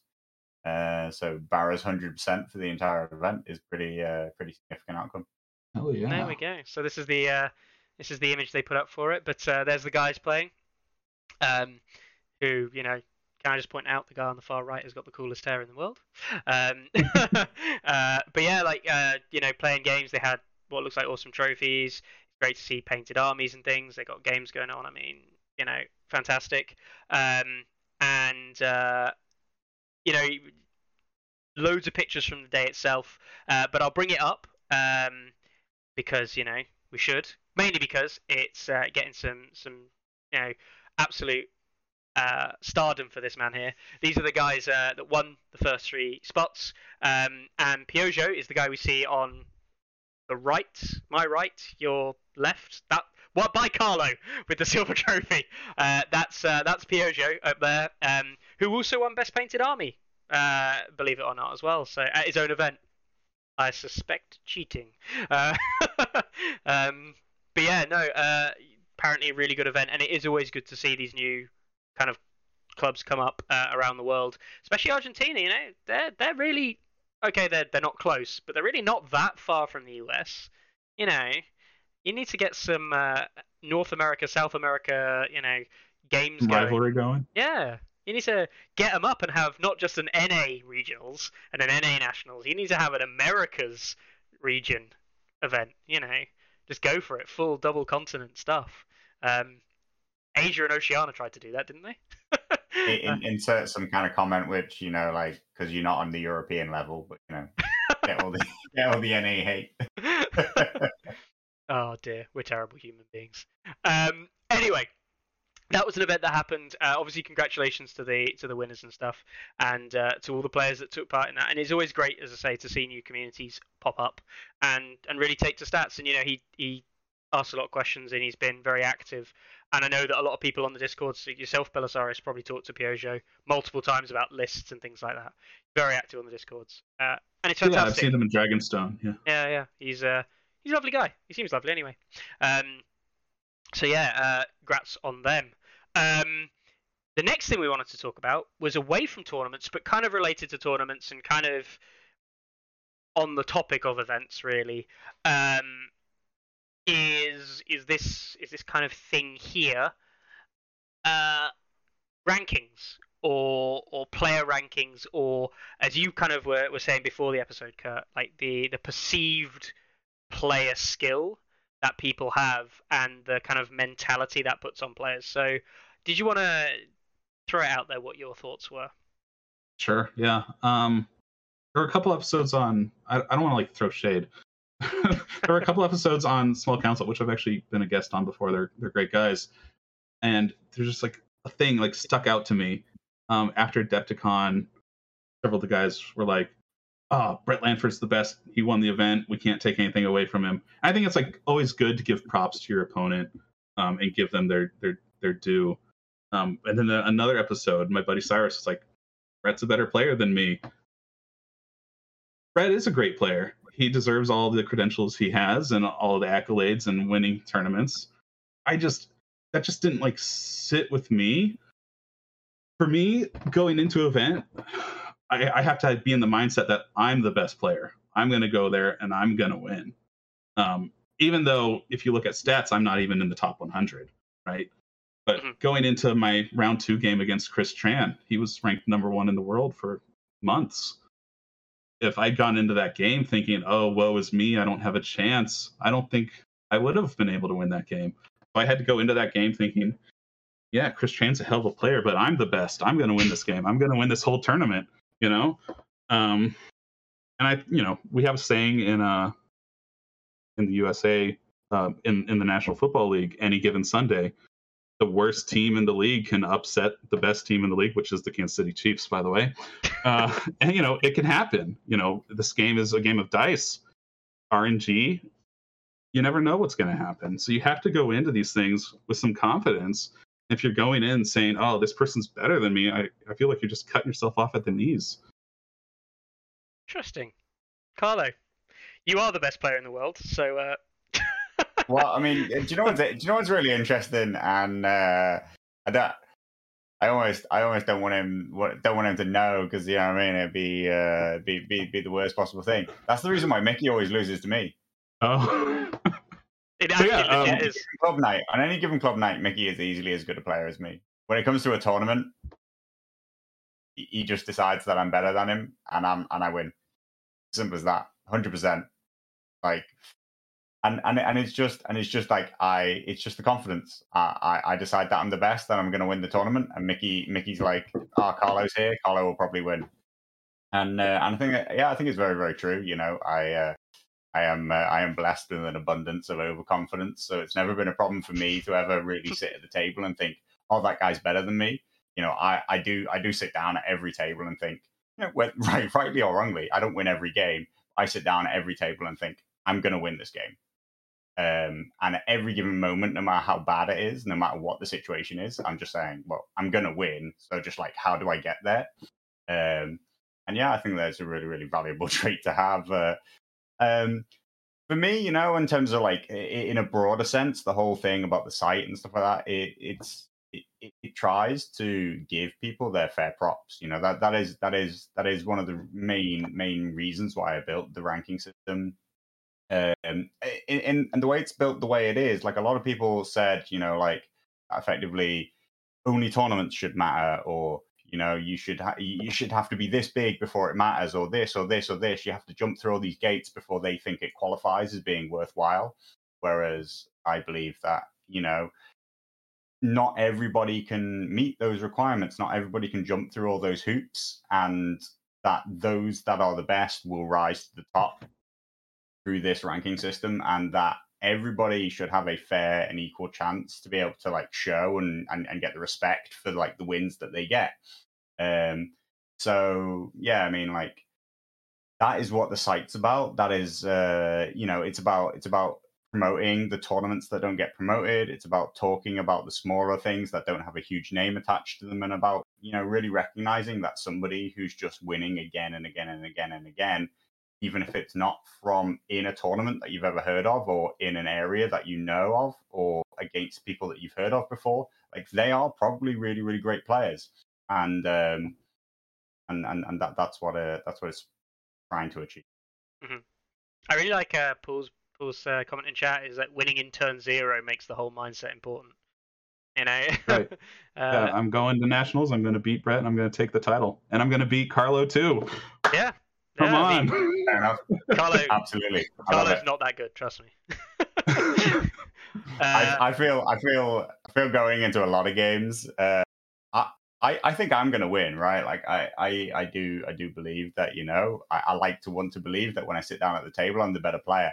But a lot of the time, I'm very aware that the other person wants to beat me so bad. Like, yeah, you probably get that a lot. Like there, that like at the tournament, you could ask everybody there. They'd be like, "Who would you want to beat?" Like, you can come last, but who would you want to beat? They'd be like, "I'll beat that guy because he's a prick." I mean, it helps that you're a prick. Seriously though, even if we don't play in the tournament, I'd love to get a game in with you at Gen Con if time permits. Yeah, I mean, well, you know, it's sort of like an open thing. I'll sort myself out, generally speaking, but I will actually be, I'll be there quite a few days early, so, you know, hopefully I'll be able to pick up games against some people in the lead up, maybe a video here or there if there are any kind of creators around, and hopefully I'll just play anyone and everyone I can. I do generally just enjoy playing Song. That, or he'll randomly challenge you to Flesh and Blood, which he plays when he's not playing Song, usually in the middle of a Song vs Fire tournaments. I'm trying to avoid getting sucked into Legion right now. So who knows? I'll be a Legion player come Gen Con. I mean, I'm not gonna lie. I saw everyone talk about Legion today when I was at work in our chat that we have with our local scene, and I literally muted the chat for myself because I'm like, if I don't get the notifications, I don't know I've got messages with interesting models on them. Yeah, that really worked. he says as he unfolds his wallet and puts his credit card details into another online store. No, yeah, no, it's great. I do think mindset's a big thing. Yeah, it's really interesting that you mentioned it as well, because and this is actually the thing that I see in the UK a lot, and we're obviously talking about Carlo. My experience with Carlo, you see it in the US with players like Brett. There becomes almost like I'm going to use the term mysticism about them, right? As in, like, there's this kind of like myth that playing them is going to be wildly different than playing anyone else. That playing them is going to be hard. That playing them is going to be, an experience. Any of these things, right? And it might just come from the fact that, when you play against these people more regularly, and you do get the option to play against them a lot, that playing against them isn't a big deal anymore. And I always do this back to my sporting days. And it goes back to when I used to play frisbee a lot more than I do nowadays, which I barely do at all. One of the big things for us, actually, Carlo, wasn't it? One of the massive things in our first season in the Open Division in the team we used to play for is we got the opportunity to play not just the UK champions, but they were the European champions, a team that had just come off the back of like coming 5th in the World Games, and we played them, and we played a game, and it was like we're playing like some of the best in the world, quite literally at this point. They're athletes compared to us. For yourself? Oh yeah, compared to me, definitely. I also play at the World Games. now you do, not back then. But I mean, it was really eye opening, and we were all just there for laughs, really. But we also went into it, and we played the first half of the game, and they said it themselves when we played against them. Like, we played it in such a way where they kind of had to take a step back and go, Jesus Christ, like, these guys are a lot better as like random people who've just kind of got together and played a game than this team had given credit for. And sure, we go on to lose the game, but we didn't feel bad for the loss. We felt like we'd been at a show that we could do it, and that was something that I experienced then. And then with obviously Song and stuff like that, playing against Carlo a lot. I see Mikel up at number 2. I play him all the time, and it doesn't bother me that I'm playing against like arguably one of the best players in Spain, if not the best player in the world. Tom Tyler, like, I'm going to sit here and I'm going to actually call him out. I don't think Tom's that good a player. I actually gladly play against Tom and feel like I literally go into a game with Tom like, I'll beat Tom, he's easy. I don't, but I feel like I can. I feel like, I'm better than him. I don't think the Arx is that good. Don't beat him very often, but I don't think he's that good. It's that confidence that you were saying before, but it only comes from having played against these people a lot. A player that for me for a long time, actually down there in 12th place, was Furioku. Like, I played Furioku so many times in the Free Folk versus Stark matchup in 1.6 online that it became almost sad to have to play it, because I knew pretty much exactly what was going to happen, and it became a bugbear to have to face him. And it became exactly what you were saying before, Paul. Kurt, you just absolutely fuck yourself before the game starts, and then you don't win. It's interesting because you obviously you talked a little bit about like the mysticism, this idea that like somebody at a really high level would play in some seriously different way, but like I have always maintained that, and some people disagree. Like, some people, in good people, I'm pretty sure that Jacob Glaze, he quite distinctly disagrees with me on this fact, which is, I believe that good players don't do anything special. Like, I really don't. Like, I don't believe that there is enough space in A Song of Ice and Fire to do anything particularly special. The game's not that inventive. Like, there are more consistent strategies. There are less consistent strategies. There are people who take more risks. There are people who take less risks. There are mistakes, and there are very clear mistakes in my mind. Once you're like of a certain skill, once you're at a certain point and you've had a certain amount of experience, you can see a mistake happening, or like you'll make a certain move and instantly know as soon as your opponent like says, "Okay, I'm going to activate XYZ," made a mistake here. And that, to me, is the only thing that really defines the top players, which is can you minimize how many mistakes you make on the day? Whereas I personally don't believe that, like, if we both play a near perfect game and we're both very, very good players, it's not going to be decided by who was better. It's going to be decided by the random chance. It's going to be decided by our list. It's going to be decided by what cards we drew, what dice we rolled. But majority of games, they are determined by at least one mistake.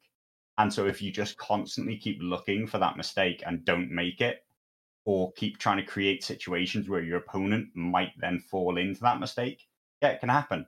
Other than that, like, there's no super special moves. There's no crazy, like, crazy play that somebody else didn't see happen and then just like pulled out of nowhere. It's very, very rare that a top player who plays very, very regularly and has played against a whole range of different people and a whole range of different factions, they're like really surprised by something. Like they're like, whoa, I did not think that was going to happen, or oh my god, that was a massive mistake. I've been caught out here. And so, like, the top players, they're just experienced, and they're just, concentrating. Like, concentration, God, it matters. And maybe you could say that there's a skill in tournaments. There is a little bit of a difference when you come to dragging on to 6 rounds, 4 rounds in a day, 6, 7 rounds over a tournament. Like, if you can really minimize your mistakes and keep your concentration high at that point, then yeah, okay, maybe you're talking about skill. You could call it skill at that point. But I still just think it's mentality and concentration on the day. Mm-hmm. Yeah, definitely. But Paul's also right. He always loses because of his dice, not his skill, because he's the best in the world. Oh dear. Well, Lee Teddy has a brilliant saying, which is that the reason why A Song of Ice and Fire is the best game in the world is because you can blame both the dice and the cards for why you lost. One of the things I did wanted to touch on that kind of side of it is we've seen a lot of people saying, surprised by certain things, this, that, and the other, and Daryl of all people, kind of says it himself a lot. One of the things he doesn't do is he doesn't read his opponent's list, right? And I always think, and I can see your face, Kurt, there is kind of like, what the fuck? Yeah, like, the beauty of A Song of Ice and Fire, and you can argue about this in lots of games, right? But A Song of Ice and Fire is much closer towards this end. There's not a single piece of information you don't know outside of the exact cards that they've got at this moment in time, and the dice they're going to roll. Now, nobody knows the dice. You can't control that, so don't even try. Right? If you get unlucky, you get unlucky. If you get lucky, you get lucky. Let's put it, most of the time, it will even out across a game. The much more significant issue is knowing what can happen when you do an action, like knowing the outcome of an action. And people sometimes forget, and it leads into a very interesting question of, should you tell people the outcome of an action if they aren't aware of what the outcome will be, unless they ask you? This whole kind of situation being like, if I move a unit forward and I pivot in a way and I say, you're still in my front there, and we measure it and it's like, yeah, it's about right, whatever. I would then I would help you then orientate the unit so that they were still in my front if that's what you wanted to achieve. But I would never tell you, if you moved unit forward, pivoted, and then just finished, I would never say, by the way, I'm in your flank, is that what you wanted? Do you know what I mean? I think there's a difference. I don't know what you feel about that, Kurt. I think it's just good sportsmanship if you want to like mutually agree that something's in an arc or out of range or in range at before you finalize your move. And I find most players are probably accommodating to that. They're going to be like, I'm going to move here where I'm just out of 14 inches by a millimeter, and then generally people will respect that and stay true to that. It's like, oh, I can't shift up 2 inches and shoot you long range. Like, fine. That's the talking like playing with intent and the intention. But what about those times where people just move something? And like, I had a good example of it come up actually. Someone made an attack and then they've forgotten about Sentinel. is it my responsibility to tell them I've got Sentinel on a unit when they make an attack, or is they're about to make it? I mean, it's up to them to do their own triggers. I mean, I'll generally help out if I see someone making a blunder, because I don't want to win off of something that like shouldn't have happened, right? So I was round 2. I played Chris Tran. Mm-hmm. Can't say enough about the guy. Awesome dude.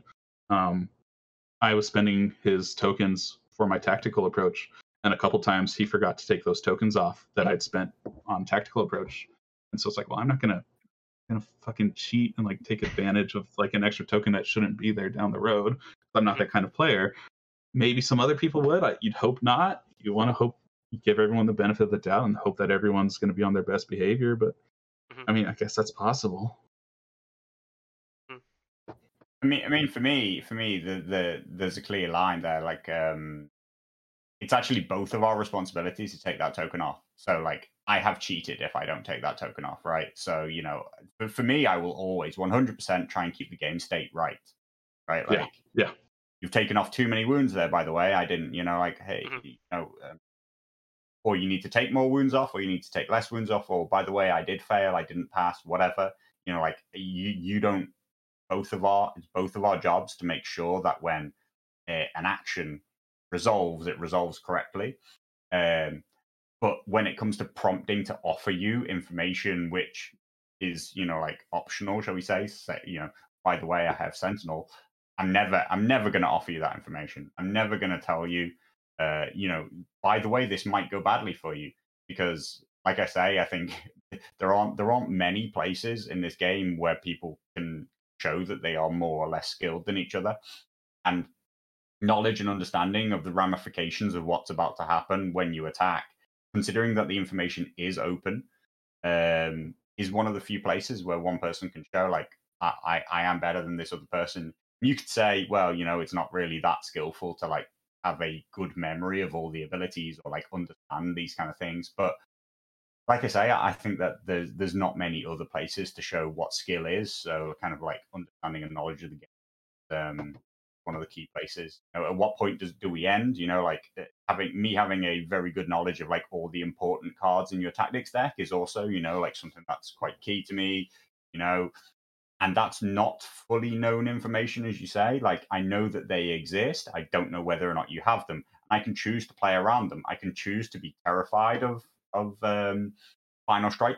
I could choose to like not make attacks because of what might happen, or of Fury for the Fallen, I might get countercharged, or, you know, any of these cards, right? Or I could just choose to assume that you don't have it. The difference is that I do know that you could.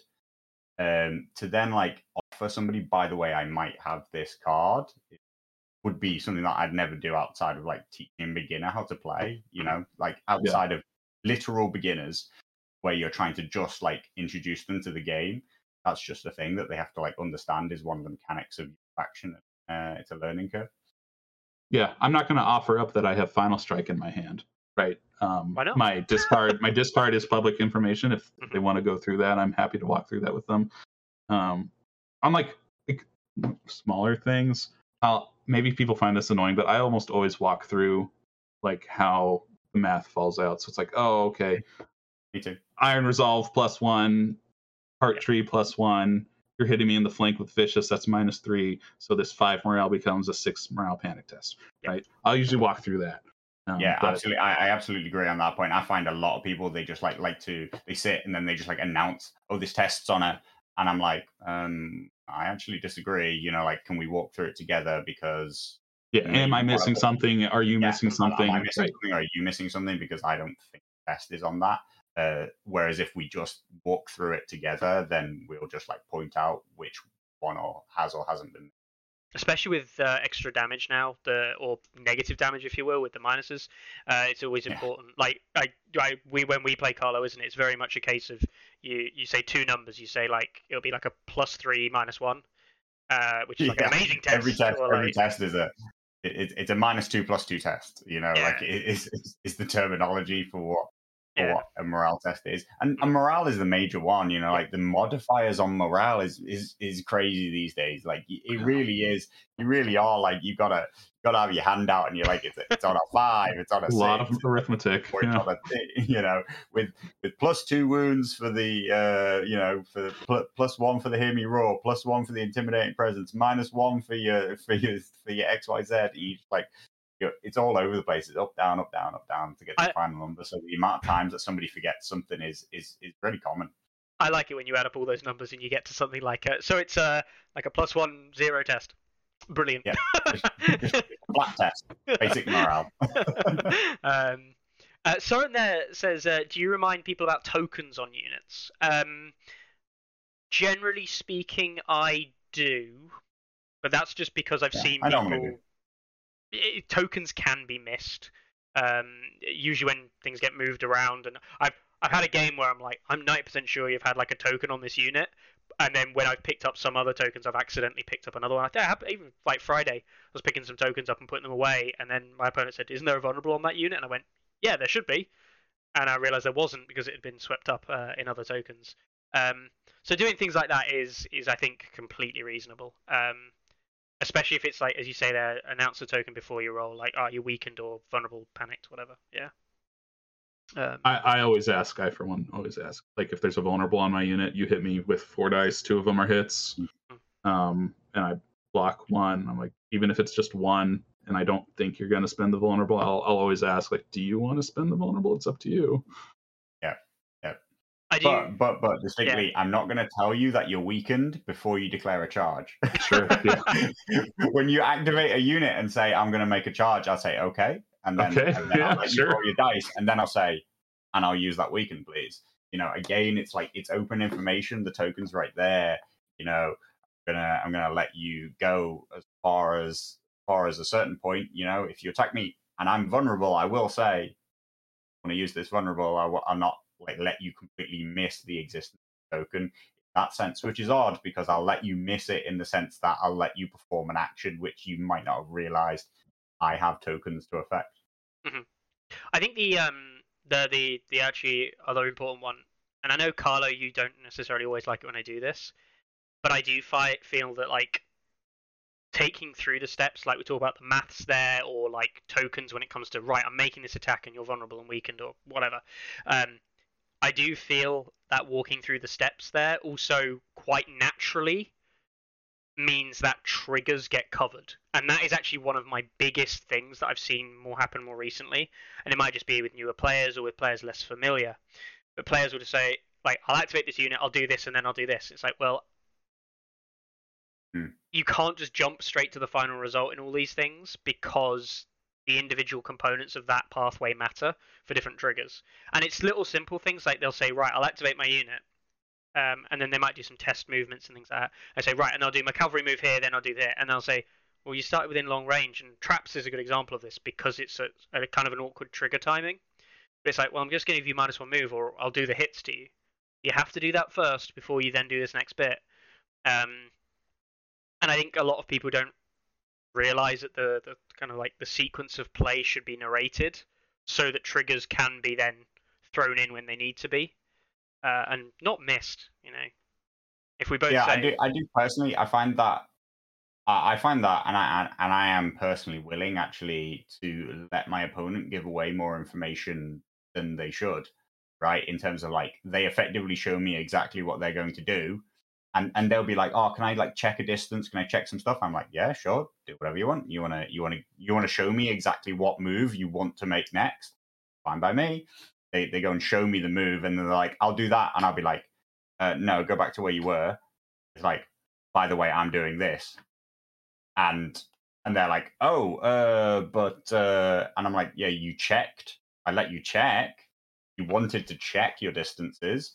But like, when you now actually say, I'm going to activate and do this thing, you've now met the trigger, right? Mm-hmm. So, I mean, like that again. That might borderline for some people. That might be, you know, they might think that is kind of like, you know, unfair. But to me, if a person needs that level of kind of pre-measurement, if they need to check things constantly to they're effectively showing their hand. I think you give away people even give away a lot of information. If you know a tactics deck incredibly well, a good example of this is, for example, the Free Folk deck, which I now know very well from playing Mickey a lot. There are a lot of things which can be like units within short range, right? As soon as a person moves a unit and then they start checking whether or not that unit is within short range of other things, it gives me an idea that, okay, they might have theirs too many, they might have, surrounded and exposed. They start to give me information, and I think that people have gotten into a tendency of pre-measuring too much and not, and that gives away a lot of information to somebody who's like really clued into what the cards do. As long as you understand what the requirements for that trigger are, or what the requirements for the card are, if your opponent visibly shows you that they're trying to meet them, then they effectively just telegraph that they have this card. The key is if you measure. Can be a bluff. Yeah. Can be a bluff. You measure everything. That's when things get really deep. If you just measure everything, I have started doing this sometimes. I'll move a unit up and I'll be like, I'm pretty sure it's within 6. So I'm just going to measure out 6 inches to this unit and be like, oh, look, there's coordination tactics. And then I'll be like, oh, and by the way, I'm just going to check this is 6 inches. And then this one over here is 6 inches. Then I eventually get to the thing that I actually wanted to check where I'm there we go. That is good. Because it gets into mind games that you don't necessarily want to give away your hand. So it's like, all right, I'm measuring long range for issue commands, but I'm going to measure like 3 or 4 other things that I have no intention of doing just to try to throw the person off so they don't know what it is that I'm thinking of trying to pull off in the moment. Yeah, for sure. Evil Sponge has had some great comments tonight. He was saying before he can't control the dice, but he has loaded 6s. So tell that to his loaded 6s. And he's going to need a poker hat and shades so he doesn't broadcast any of his tells. It is a thing. I have a tell. I tend to activate an NCU on round 1 if I have Endless Sword in hand as a free folk player. It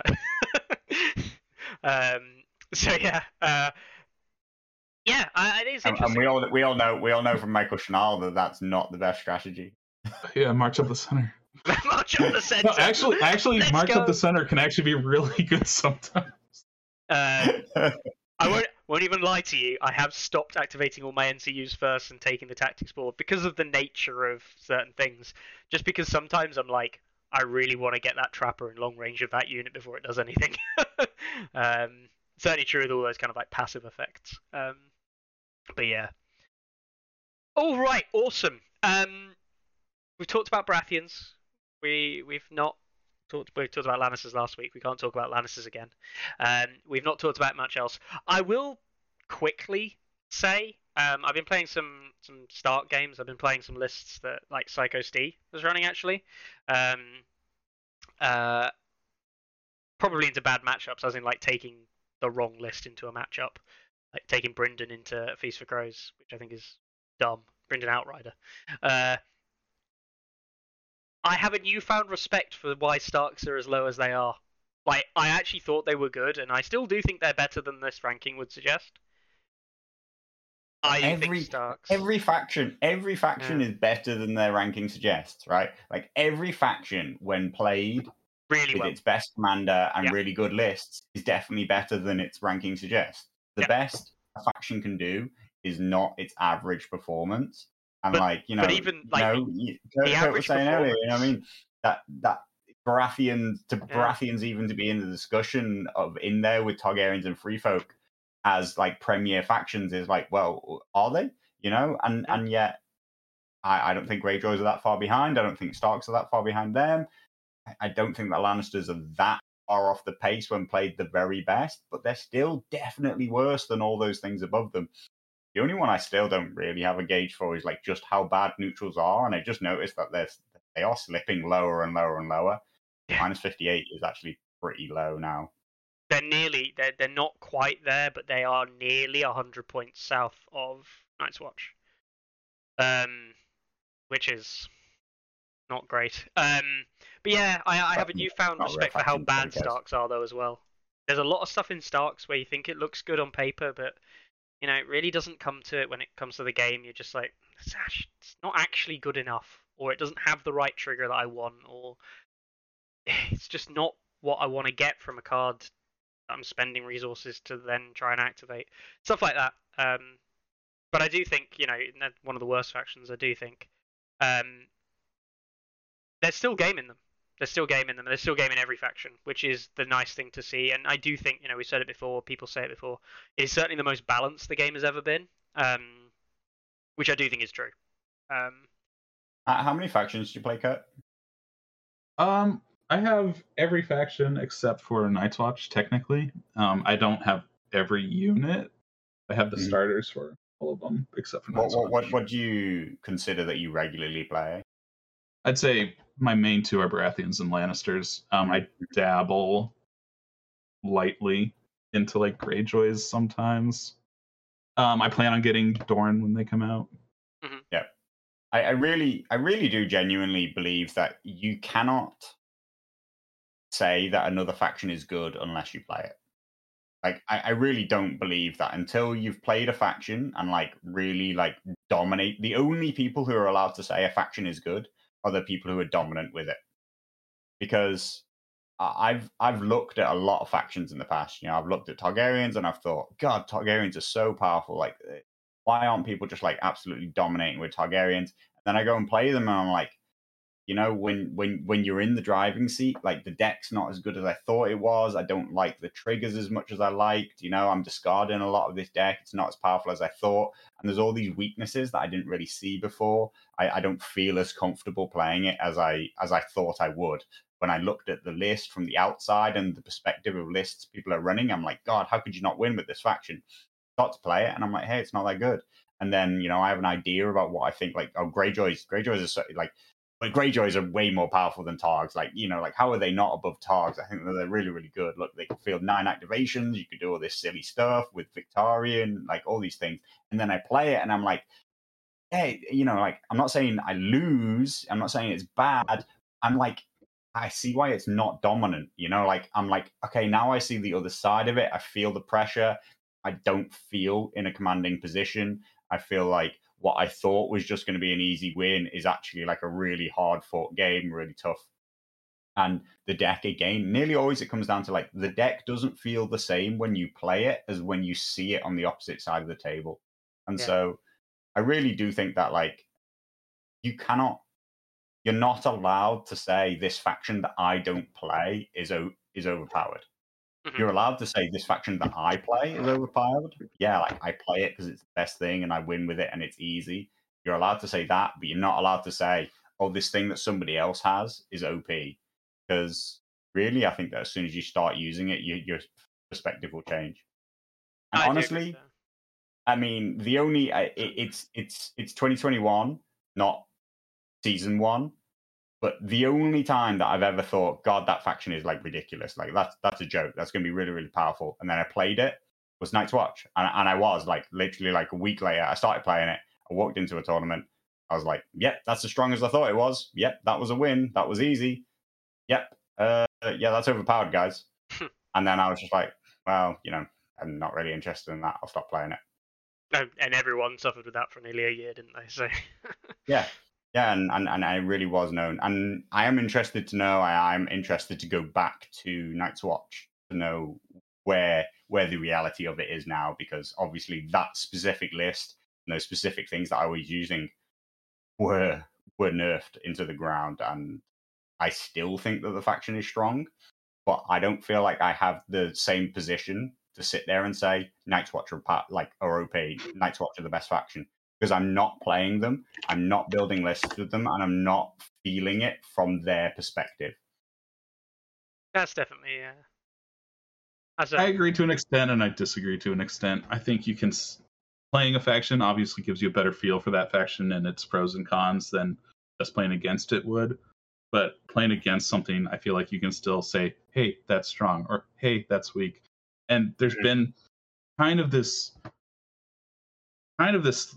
attitude that we have to like shy away from using certain terms that I just feel like shouldn't exist. We're gonna say like when 2021 updates were first coming out, people didn't want to say buffs or nerfs. Just say buffs or nerfs. Say what you mean and mean what you say.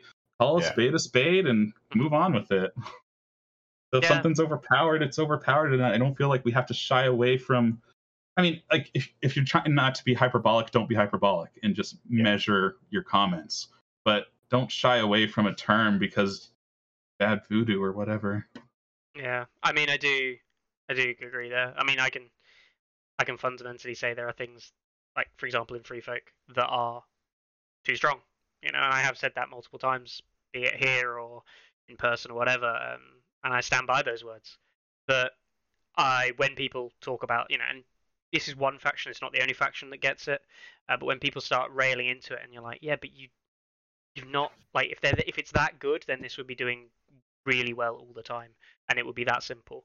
And again, the only thing for me at the moment would be my only real concern in the game as it stands is the Night's Watch base deck, which has seen no changes after the update, which was still very strong.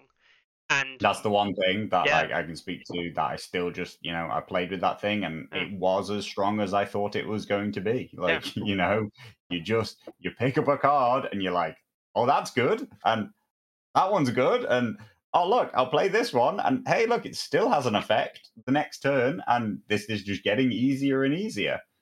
Well, the big thing for me, and I don't, you know, I'm not going to sit here and say that it's amazingly compared, head and shoulders above the other decks. It probably is the best deck, but it doesn't mean it's like miles better. But the big thing for me is, like, why do we have a deck that has a trigger? You know, for example, Shields is the best example I can think of. It has a trigger when you roll defense dice, re-roll them, which Balon has for expending a panic token. I think Arik has something similar. Some other factions have very similar effects, but they have to spend resources or have a requirement, and they don't get a lingering buff. So it's just a straight up card comparison. Now I know you can't do cross-faction comparisons, as they always said, right? But of course you can. Yeah, of course you can. Exactly. Yes, you can. Yes, you can. Funnily enough, when like two people get an identical attachment, except one of them has an extra ability, or one of them costs 1 point less than the other person's, even though they're identical, you can't help but compare those things. Yeah.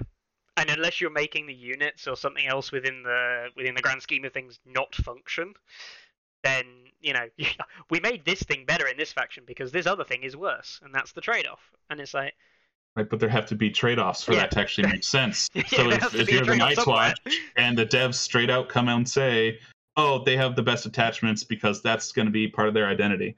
Okay, well, where's the trade-off? Because they also have the best deck. Oh, they also have the best baseline units that get stronger with an attached card that they can stack infinitely on. They also have great commanders. They also have, goes down the list. It's like, where's the drawback? And that's why I always say Night's Watch aren't the real elite faction, because they don't have the downsides that an elite faction would have, which you would think would be maybe expensive units, so you can't run as many. Maybe they're slower. Oh man, sounds like someone we know, doesn't it? Sounds like the elite faction that embodies elite is Baratheons. You're not hear the fact that Night's Watch is the only faction you don't own. Like, that's the thing. Like, like that. Maybe, you have all maybe. these issues with this one faction, this one faction, and it just so happens to be the only one you don't play. Like, you know what I mean? You're not. I think that it's so coincidental, and like, I do agree. I like, if you ask me, hey, there's US Nationals is this weekend, game exactly in the state that it's in right now. Carlo, you want to win? What faction are you going to play? My answer is I'll play Night's Watch. Even though I haven't played with Night's Watch this whole edition, I still think that my best chance is just picking them up this weekend and playing with them. I think they're the strongest faction. I still think, personally, that unless you're a Night's Watch player, you're not allowed to. Not allowed to rag on the faction. You're not allowed to rag on other factions. I'm going to say anything I want. The other thing that's important to note for all those Night's Watch players listening, or for Hilo, because he'll be listening in, being like, "Oh, those guys bash Night's Watch again." They're nowhere near as good as they were. Like, we can succinctly say that they are not the absolute stupidity that was the previous edition, where, to put it bluntly, if you were of equal skill, you were probably just going to win a game because you picked the faction and knew how to build a list. They're nowhere near that like polar as they used to be. So, we say that they're inverted commas OP. They're really not overpowered. They just happen to be the best. But yeah, go on. I do want to add on as a qualifier that for all my distaste for the faction, I do feel really terrible for the Night's Watch players who have either felt like they don't want to be that guy, they don't want to run the strongest stuff, and they feel like maybe like as if they can't play the stuff that they've paid money for, their hard-earned money to buy these units, paint them up, put their heart and soul into them, and then to feel like the bad guy on the block. That's that's not where we want the players to be. So that comes back to we need to balance the faction. I do think there's actually a lingering hangover with that as well. Like partly including like my own perception and stuff like that. I haven't actually played the faction since it was ridiculous, and when I played it, I played the ridiculous stuff because I wanted to experience it as I believed it was in its strongest form. And when it was as strong as I believed it was, I put it down. So my only experience with them is during this period when they were hyper powerful, and it still warps my view of what they are now, even though they aren't. That list which I ran is not even legal anymore. That's not that list doesn't do the same thing. It still warps my view of how powerful the faction is. So I should go and play them before making a really strong kind of forming a really, really strong opinion about how powerful I think that they are. But in my mind, they are still the faction that I would default to if how are you going to win this event? Like what's your best chance?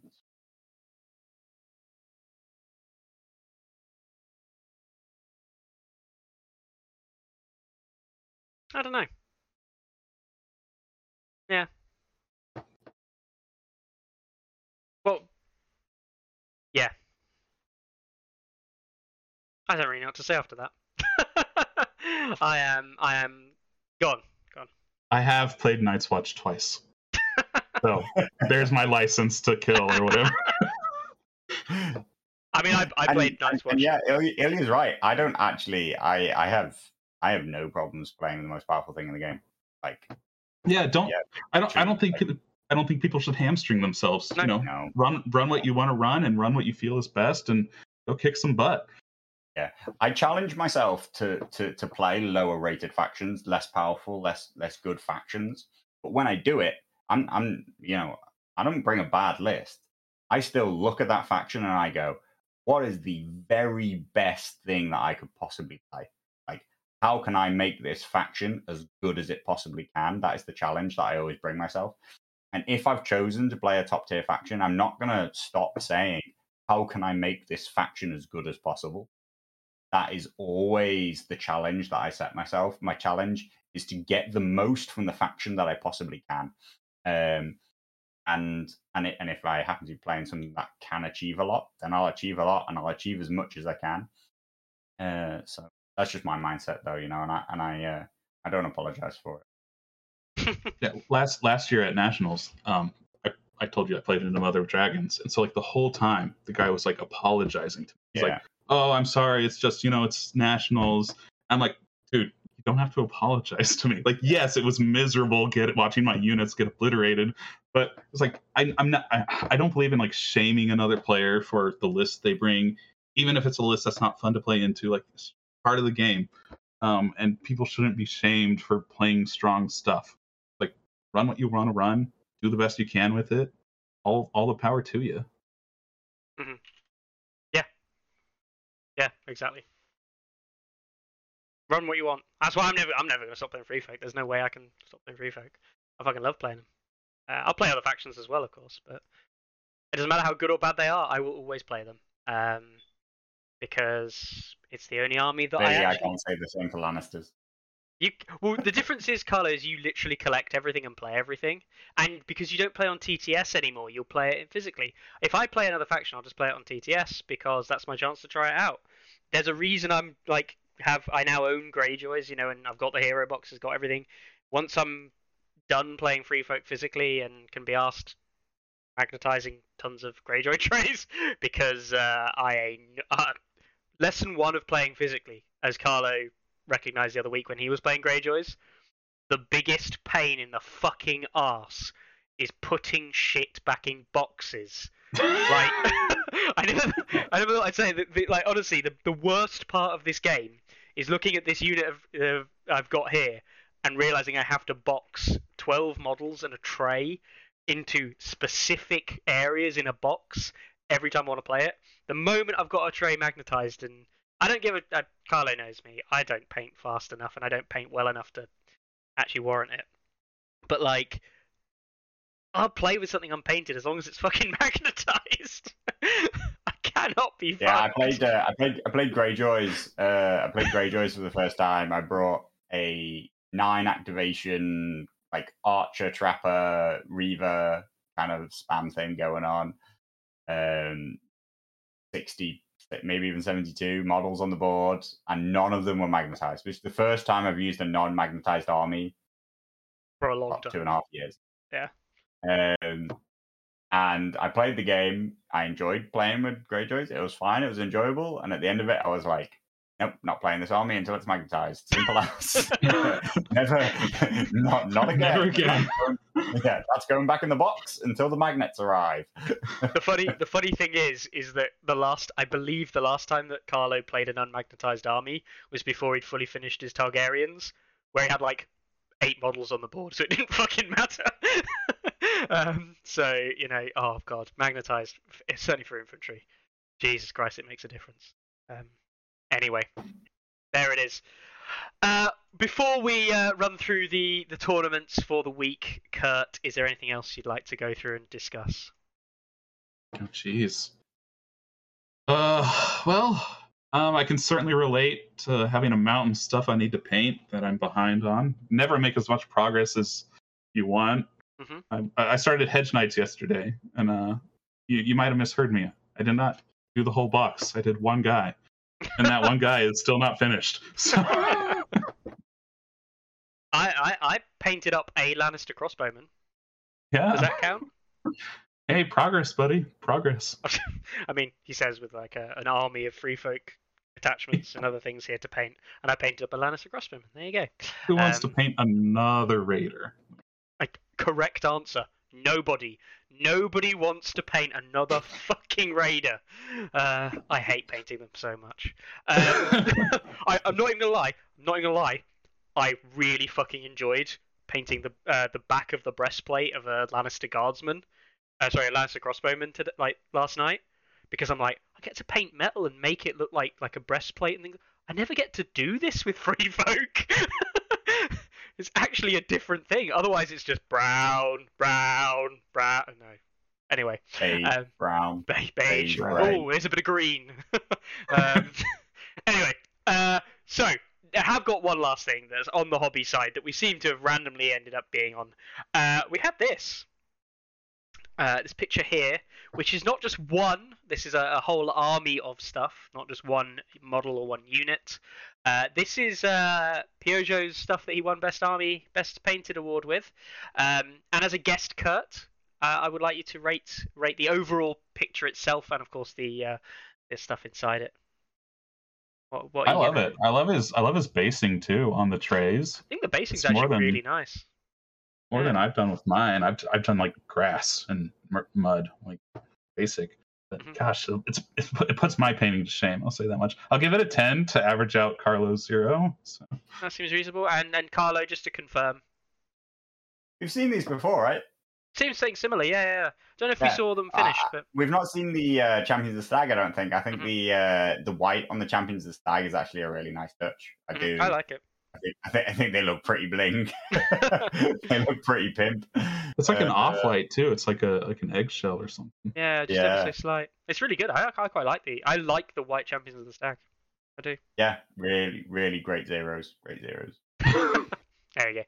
Just to confirm for people who don't like that part of the show, you get it anyway. Right. So tournaments coming up. Obviously, we talked briefly, and we'll mention it again. The Kansas City event that's coming up in June 11th. Is that right, or was it 12th? I can't remember. June 11th. June 11th. Kansas City. It's like the Kansas City Regional, but it's in Overland Park, which Kansas City, it's just a big sprawl. If you ever played Civ, instead of building tall, it's like building wide. So it's just like there's no space in between these cities. They all just merge together, and it's on the Kansas side. Is Kansas? If you fly in, you'll land on the Missouri side because Kansas City straddles 2 states, so it's like half in one state, half in the other state. Are you invading another state slowly with Kansas? Are we? Yeah, it's like push comes to shove, more of Kansas City is in Missouri than it is in Kansas. Yes. Wow. So, there we go. That's how rivers work, people. Well, they invade state lines. No. All right. So yeah, the Kansas City event happening not in really Kansas, but Missouri, or maybe it is in Kansas. No, in Kansas. Oh, yes. It's in Kansas. Yeah. Is that the Missouri part of Kansas or the no? Yes. Anyway, it is in the in Kansas City, in Kansas, on the 11th of June. Which I'm hoping goes really well for yourself, of course, Kurt. But between now and then, this weekend coming up, it's actually a bank holiday weekend in the UK again. So I've got, I forget when bank holidays are, which is really stupid because I always have them off, and I'm always surprised, which is really nice.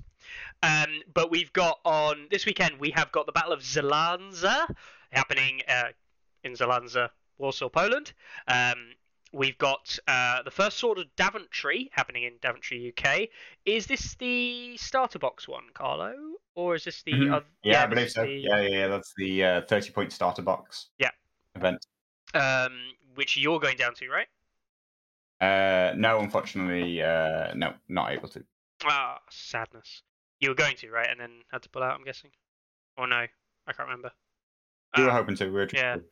But anyway, so that's going ahead. Really hope that goes really well. Obviously to the Tane and the guys down there in the kind of like really, I'm going to call it resurgence or the growth of the Daventry club that we've seen over the last 6 months has been great. So I really hope that goes well. We've got New Jersey regional qualifier happening this weekend at Mythicos Studios in New Jersey. Didn't fancy making the trip over there, Kurt, just on the off chance that you didn't get the qualifier from Fab? To New Jersey? Oh, I don't think so. I think my budget allowed for Vegas and then Pittsburgh as well because flights were kind of cheap. But I've always really wanted to try one of those starter box tournaments. You should run your own. We'll throw one of those locally, I guess. Yeah. Are you allowed to put those kind of requirements on your own Kansas City qualifier? I think it's too late for that one. Guys, it's starter box only. Starter box only. And then we have Kurt back on the show in like 6 months, and he's like, "Oh, so which starter didn't you own again? Remind us, Kurt." He's like, "Oh no, I own them all." Huh. There's a suspicious thing going on. Anyway, we've also got Training Grounds, an event happening in the Sacramento region of California happening this weekend as well. So that's happening on the Saturday through to, I'm guessing, the Monday. So a 3-day event. I'm going to check this one out. I didn't see a 3-day event before on the site. 7 players through a 30-point event. Oh, wow, yeah. Wait, it does go through to the Monday, technically. Yeah, it does. 30-point event, probably run by, I'm guessing, Trash Panda's going, so I'm guessing the likes of Carl and West Coast will probably be there, or at least representing. So I don't know if that's being run by Carl, but it is Hammerhead Games, who Carl's done some stuff with before. But that's awesome. A team. Tables will be a 6x4. It's a team event. It's 2 30-point. You get matched up with another 30-point list and play a team event. It's only 1 day, but Carl put the dates in wrong. That makes more sense, Carl. Blame Carl. But yeah, that's the 30-point. It's a 60-point game, but you pay 30 points for 2 players getting matched up together, which is interesting. And you get different players each round that mixed it up just to really mix it up and see what happens. Fun event. I think an event like that could be just really good fun. So, We've also got happening another event in Washington, Tacoma, Washington. Bloodlines of Hate, a 30-point event there. Great to see. I think I've seen the Terror Crux Games guys running events before, but it's great to see them again running another event. There's a club tournament happening in Gaming Figures around my neck of the woods on the Sunday. That's this weekend as well. So that's gonna be great. We've got another event happening in Marietta, GA. Is that Georgia? I don't know my state abbreviations. I'm guessing it's Georgia. GA, yeah. Marietta, Georgia. A Gigabytes tabletop there, and that's it for this week. Wow, that's tons. How many is that? 1, 2, 3, 4, 5, 6, 7. 7 events again. We consistently getting 6 or 7 or 8 events every week now. Jesus. Which is fantastic. That's really strong, isn't it? You know, that's 300 events over the year. Mm-hmm. It was actually super interesting because someone had posted something on Facebook talking about like number of events that have been run and how data was collected on events versus casual games and that whole discussion. And I actually did look at the tournaments, the Hall of Champions. Do you know how many events we've got in the Hall of Champions without checking? Top of your head. 210. Spot on, exactly 210. Literally, spot on. That's not a joke. 210 people in the Hall of Champions. Semi-cheat. I knew the other day that it was 200. I actually looked when it was 200. 210 was a guess. But, okay. I did actually know there were 200 events at some point. I'm not gonna lie. The actual way I searched this is I loaded up the Hall of Champions and just typed in winner because it appears after every name and it comes out. Actually, You're wrong because I think one of them's just been closed. I think the Orcs Jousting event must have just closed since the start of Tourney Grounds. It's now 211. Maybe somebody called winner is the winner of one of the events, and then I could be right. I'm not going to check. there's 211 events there that I can't be bothered.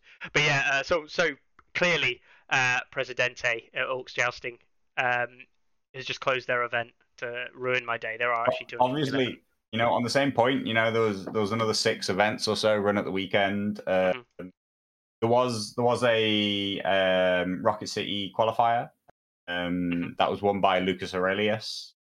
So he will be presumably picking up that Nationals qualifier spot. It's a relatively small event, didn't make it, just the one qualifying spot. So I assume that's going to go to him. There was also the quite interesting Weekend Warfare TTS event, which was, of course, a TTS event, but run in the more traditional tournament format of playing, I think, eventually 4 games for the finalists, run over 2 days. I believe the final was the Jacob of Glace versus Skunk, and Skunk with his free folk taking the win. Yeah, what's kind of exciting and interesting about this event is that it is one of the highest rated events that's actually been run in quite a long time. The player quality, while the 10-player number is quite low, the player quality at an average of 16-12 is really, really high. You know, most events are significantly below that as their average. So, you know, it tries to give perspective that, like, bigger doesn't always mean better in these events, and there was a lot of very high-quality players in there. Yeah. It's, I actually saw parts of the final game. I didn't see the whole thing, but he actually ran the Mag the Mighty list in the last game and won. Wow! Oh yeah! But he was playing against Jacob's Lannisters, and Jacob said it himself. He played badly. He fed his flayed men into raiders in the hopes he would kill them, and then giants came over and kicked the shit out of flayed men. And once the flayed men go for the Lannister player, there ain't much left that deals with the dragons, the giants. There's no plan B. There's no plan B. No, that's for sure. And Mag, when there's no plan B, and I tell you, the one thing that I fucking love about Mag, when there's no plan B for your opponent and their plan A doesn't work, Mag really kicks it into high gear and goes, "Oh, stompy stomp time!" He's so polar. How about welcome to 2022? We must be getting almost to the end of that. Yeah, we are. Yeah.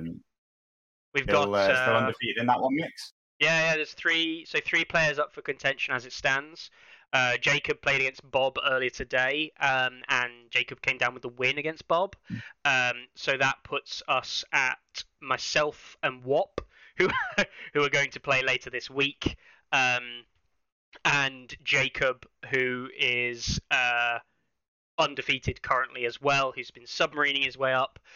So the winner of mine and Wop's game will go on to face Jacob. To the winner of that game next week will be the winner of the event. We'll see what happens. I plan to continue kicking people's heads in, to put it nicely, and hopefully I'll beat We've Wop. got either a Free Folk Stark or a Lannister Stark final there. That's really interesting, with again a really, really high level of player entry. So interesting to see them performing at that level. No Baratheons, which is actually an interesting break from the norm. We've seen Baratheons dominating all over the show recently. Been all the hype. The highest Baratheon is Suster, who I believe is at one loss, 3 wins. Okay, yeah. Over 4. He's still got a 5th game to go. So we'll see. But yeah, there are not many Baratheons doing that well in the event. Let's just have a quick look at the stats without going into the whole thing. There are 18% of the entry. So there we go. And they're currently a win rate of 29%. Ouch. Also, the TTS qualifier kicked off earlier this week. It also has a really, really high entry, average entry. You basically we almost ended up at 32, ended up with 29. So 3 players got buys, including Mickey. It's a seeded knockout event, and we've seen I think 3 games have gone on so far. Interestingly, going back to this idea of perceptions about players, so far 100% of games have gone to seed. So whatever the seeding said was the player who was going to win have won so far. I'd be really interested to know how long that holds for. Even some of the players who are very similarly rated, very little difference in their seeding, they've all still gone to the higher rated player so far. I'd be interested to know just like how much these seedings hold out and whether or not we see any really big upsets. But yeah, I'm really, really looking forward to seeing these games play out. And sit and watch one of them. Yeah, no, that's wicked. That's cool. We'll check in with that as well. So yeah, obviously we'll come talk about that at some of the later date. And then we've also got a special mention to Scabman and the guys over there who I'm going to give a sneak peek are going to be on next week, I think is the hope. So we have Scadman and Luke from the store that they play at on next week as guests to talk about what the events they're running and all the charity stuff that they're doing and all the other bits and bobs, and of course the Welsh Nationals that's happening in the Welsh GT that's happening in the UK later this year as well. There we go. We're done for the week. We're done. We're under 3 hours. I haven't eaten too much into your time, have I today, Kurt? Oh no, I took the day off. So. Good. That's cleared my schedule for you boys. Obviously, anyone playing games, I really hope everything goes well. What's your next thing that you're looking forward to aside from the Kansas City event? Have you got anything else planned, Kurt? You even just playing some weekend games or going down to the store? Or yeah, I'm the community ambassador at our friendly local game store. So we have weekly game nights where we play casually or give demos to new people that are looking to play. So anyone in the Kansas City area, the metropolitan area, swing on by Tabletop Game and Hobby. We play every Wednesday around 6 o'clock in the evening. Yeah, if anyone ever wants to get a game in, hit us up. Happy to have you. We have beer. There's like a cafe area, so get some booze and have a good time. Beers and games. Who doesn't want to do beers that? And games? Yeah, that's literally what the London GT is. Beers and games. So hell yeah. Sounds fantastic. No, honestly, brilliant. And thank you very much for coming on as well and taking the time out to come and talk to us. And yeah, thank you for having me. I had a great time. If you need me back for Baratheons Hero Box 3 and 4, hit me up. What makes you think they'll ever get released? Anyway. All right. Any last words from yourself, Carlo, or can we sign off? No, just these events flying past. Gamers Haven, 21st. Also, the Italian Nationals. I forget if we've talked about it. They're both in about 3 weeks' time now, or something like that. Maybe 4 weeks' time. Honestly, check them out. Both events are looking spicy as fuck. The Italian one got players coming in from France, coming in from Spain. Sunday Slaughter, their qualifier, I know they're still getting people coming in from out of state. It's going to be another 4-player qualifier, I'm sure. Check them out. It'll be good events. Mm-hmm. Yep. Sounds good. Well, thank you very much, everyone, for tuning in yet again for another nearly 3 hours of chat today. Thank you very much for Kurt for joining us, and of course Kurt's cat. He really is the evil mastermind of the US. Hey, cats to feed. That's what sitting on the desk means. Animals are great. It's a shame that she's not sat there today, but usually this seat has got a dog in it. So, thank you very much for everyone who tunes in. Thank you very much for Kurt, and again, thank you very much to Carlo for being here and keeping the site running, and doing little things like adding things in that haven't even been released yet. Anyway, guys, have a great week. Enjoy your games, and we'll see you next time. Ready, aim, release! Anyone see my mammoth?